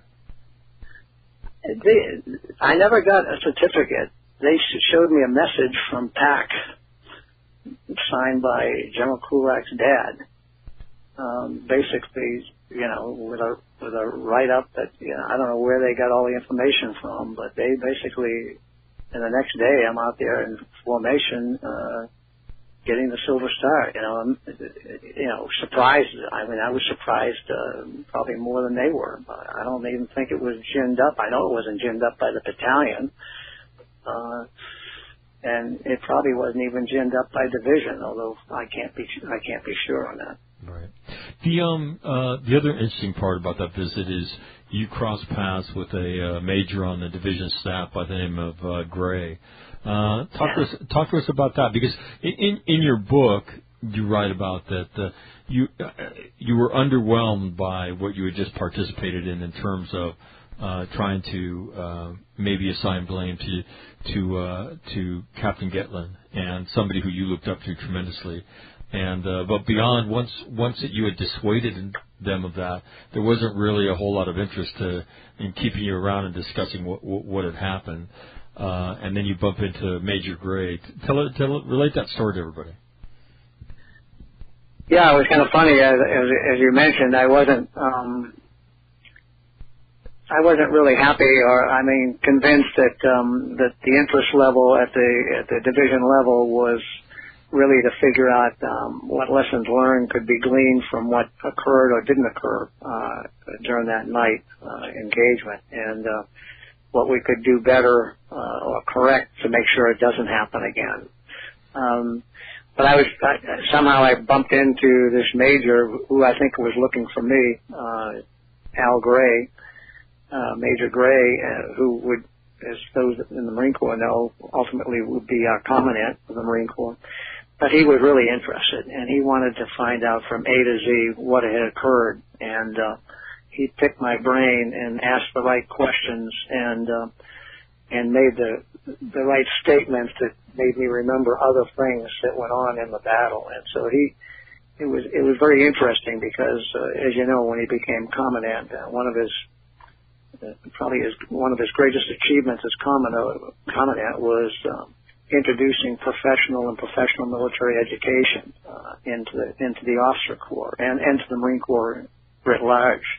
And he was a serious student of history and wanted to make sure that when men and women raised their right hand and took the oath of office either as an officer or an enlisted, that in fact they had the opportunity to have the best leaders available to them, and he basically made us become more professional and understand that we were joining a profession, not just joining an outfit that was a Marine Corps or an Army or whatever. So he followed that up throughout his career, and we're better for it. You know, interestingly enough, I first heard about General Gray as this guy. Yeah, he either promotes you or he'll give you an award, and then he'll haul off and he'll smoke you right in the chest. And so he had this, he had this bulldog look and kind of mentality and this fiery personality, but then he also has this other side, this incredibly intellectual side, and also, he's really, the guy who pushed maneuver warfare into the Marine Corps. And that whole thought that I think maybe I'd be curious about your thoughts. That whole renaissance of thought of this of our craft, of the way we go about it, the systems that we use. He's this dichotomy of people, this gruff, hard nosed puncher, and he would. I saw him do it. I was like, holy shit, man, he smoked that guy. But it was this great. It was this great. I don't know how to call it. This great welcoming ceremony, this celebration of a tough corps, and he let you know about it, and his fire, but also this incredibly like the tale of two cities. He has this other personality that's incredibly intellectual and really changes the Marine Corps. Your thoughts on General Gray and his gift to the Marine Corps? Oh, for sure. He brought warrior back into warfighting, and as you pointed out, he basically gave birth and impetus to maneuver warfare. Basically, he had read Bill Lynn's writing, he had read John Boyd's writing, and he made sure that the schools were teaching maneuver warfare and embracing it, and he did it by action and deed, and he made me the director of the Amphibious Warfare School, now the Expeditionary Warfare School, and he made Paul Van Riper the commanding officer of Command and Staff College, and he basically, in no uncertain terms, made sure that we understood that our curriculums were dedicated to everything maneuver and maneuver warfare, and And then he published a series of pamphlets, the FM series of pamphlets on warfighting. And it was just this whole aura of the warrior and warfighting and what this profession was all about that he basically brought to the table and infused in the Marine Corps. He basically rejuvenated the idea of the legacies laid out by the Belleau Woods experience in World War I. And that's where, basically that's where the Marine Corps has really established a legacy of warfighting excellence and tenacious ability to close with and defeat the enemy. And he basically brought that to the fore. In fact, that thing's still echoing through American history as French President Macron brought a sapling from Belleau Woods. I mean, of all the different places that he could pull saplings out of, the Marine Corps, the power of our own. Yeah, well, that's the 100th anniversary here in June. Our own from June 1st to June 26th, the fighting around in Belleau Woods and around there, where the Marines made a name and basically saved the French and the British, because through our actions in Belleau Woods, that's the first defeat the Germans really suffered. At that particular time, it was the AEF, the American Expeditionary Force under Pershing, and Pershing was reluctant to turn the American forces over to the French because of trench warfare, and he just felt the leadership just wasn't what he wanted to do. But when the Eastern Front folded and the Germans were able, and the Russians had surrendered, and the Germans were turning 50 divisions, looking at France and Paris in particular, Pershing changed his mind. Of course, that's when guys like what's his name, Dan Daly, a two-time Medal of Honor winner, said, "Come on, you sons of bitches, you want to live forever? Fix bayonets. We're going for it." And that's where the legacy of warfighting excellence really took birth. So let me kind of switch gears and talk about lessons learned. And I think it's appropriate, talking about General Gray. We now have a command and control system that talks about commander's intent and understanding what he's trying to achieve. And if you're a company commander, making sure that what you're doing is lining up with them. I've had Jarvis Lynch on. I've had a first lieutenant from Way City who by the name of Nick War, who was in Charlie 1-5 and lost 30 or 50 guys in 3 frontal attacks inside the old city on when 1-5 went in there. And I think I've read the same, I don't know if hand-wringing, but the same frustration that somebody on a radio is telling me to do something that they don't really know what's going on here. General Lynch got told as an OPSO, get your battalion back into an LZ because an arc light's going in. The arc light went in nowhere near their position, and they met back to 150. You had Captain Getling. He pushes back, and at the end of the day, he's doing what he's being a good Marine. He's doing what he's supposed to do. But the guy, the OPSO on the other end of that radio, he doesn't have the same sense that you have. I'm curious, you've had 51 years to reflect on this. Your thoughts on commander's intent now and a commander's responsibility, and maybe a leeway now in our command and control system that a commander has that really wasn't, probably part of what the Marine Corps did in 1967. Yeah, I think maneuver warfare basically is successful only if there's a spirit of trust between the command and the commanded. And I think that trust is born from competence and professionalism. And I think that's what we're trying to convey to down to the lowest level. But it's a balancing game because damn well that the commander thinks that he's right, even though he doesn't have eyes on the ground, and the ability to command and control has been simplified, with the advent of different technologies. But I just got to hope that they're teaching them out at basic school. I'm sure your son can attest to it. They're still talking about commander's intent and the spirit of trust and trust tactics.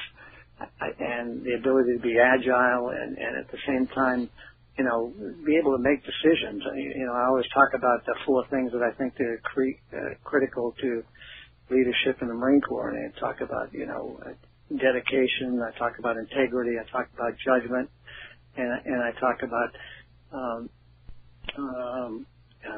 lost my train of thought because I almost tripped here.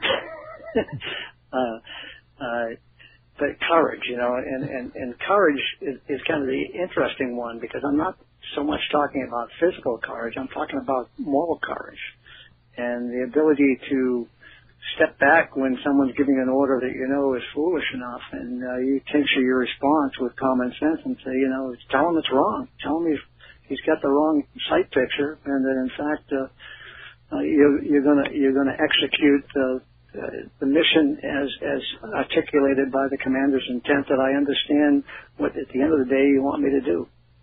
And you have to have the moral courage to accept the consequences, which may be, ultimately you may get relieved, or you may, in fact, that was sort of one of the stipulations that Mike Gatlin faced. Well, if you want to do it, I'll find someone who will. Well, I think that's when you lose calm.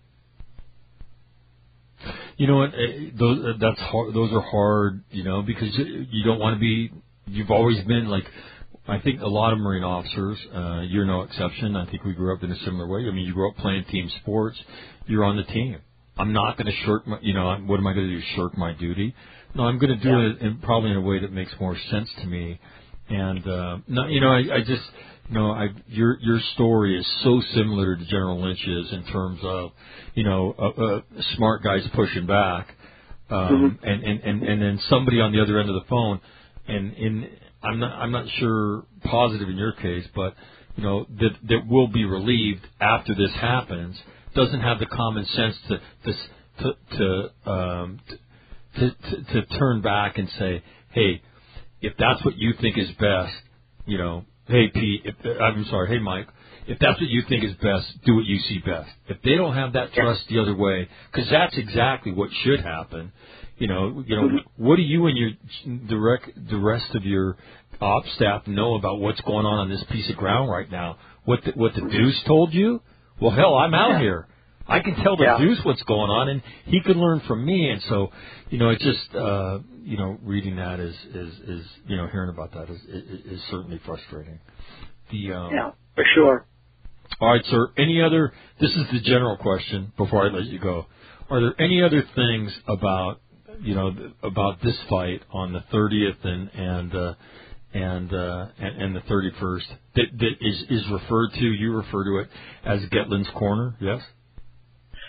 Yeah, they did an article on it in Leatherneck, and it was and when it was written from the perspective of a couple Marines that were in the command group. And so there was actually 2 battles as far as I could see. It was the battle of the command group trying to survive, and the battle of 1st Platoon turning around and trying to help get to the command group to relieve them. And so you had 2 battles seen through 2 sets of eyes, or different sets of eyes. Right. And that happens all the time. And thank God we had some great Marines on that hill, or whatever. Hill 70 is really just something on the map.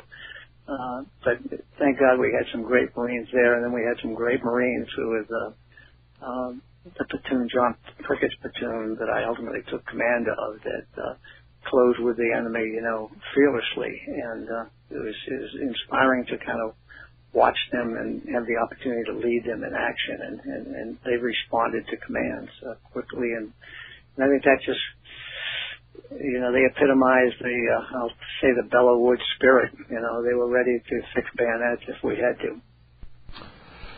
My guest for probably too long has been General Butch Neal, United States Marine Corps retired, an artilleryman by trade. We're talking about action on the 30th and the 31st of March in 1967, in the vicinity of Compiègne and the Cam Lo combat bases north of Camp Carroll. Sir, first of all, there's no way I could say thank you enough for giving me the couple hours today. But thank you very much. I can tell you that thousands of people will listen to this. And my hope is by getting the chance to hear you talk in detail about these kind of events, that the things that you talk about, the things that you put emphasis on, go into their brains. And if they're ever crossed with similar situations, that they take heed of your lessons and are wiser and better leaders than their age would indicate because of these kind of things. So thank you very much. Okay, Mac. We'll look forward to talking to you again. That is General Butch Neal, United States Marine Corps retired. He's an artilleryman by trade.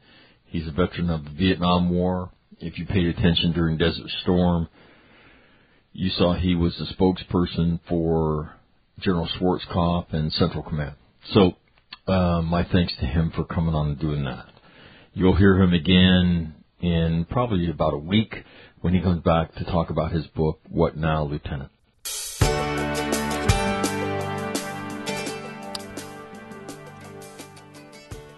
As I told you, just an amazing life.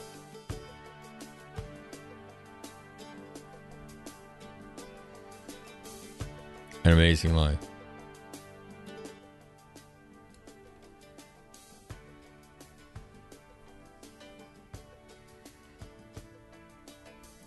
And so kind of in keeping with the way that we say goodbye to people when we tribute them,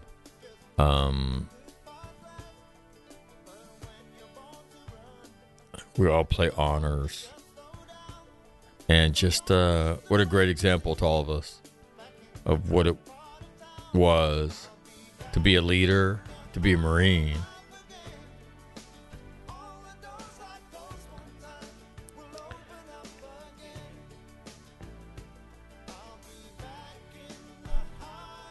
And just to live a great life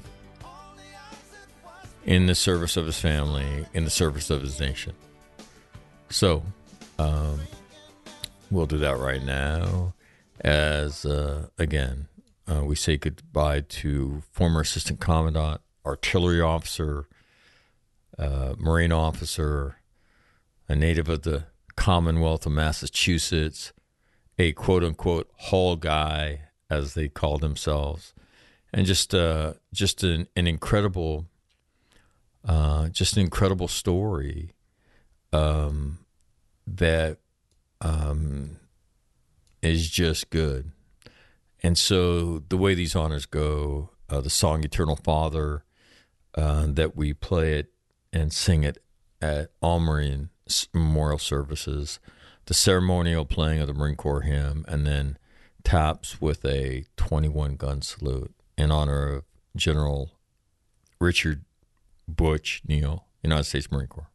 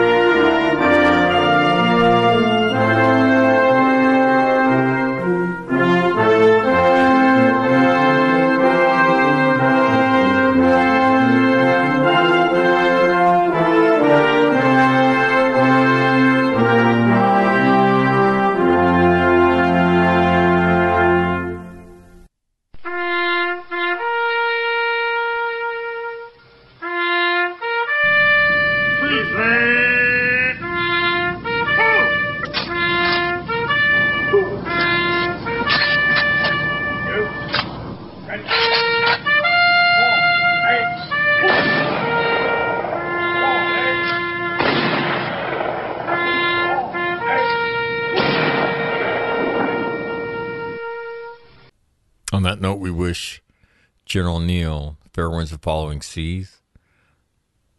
May God hold he and his family in his hand and hold his hand close to his heart. I'm Mike McNamara. This is All Marine Radio. Have a great day. Thank you for listening.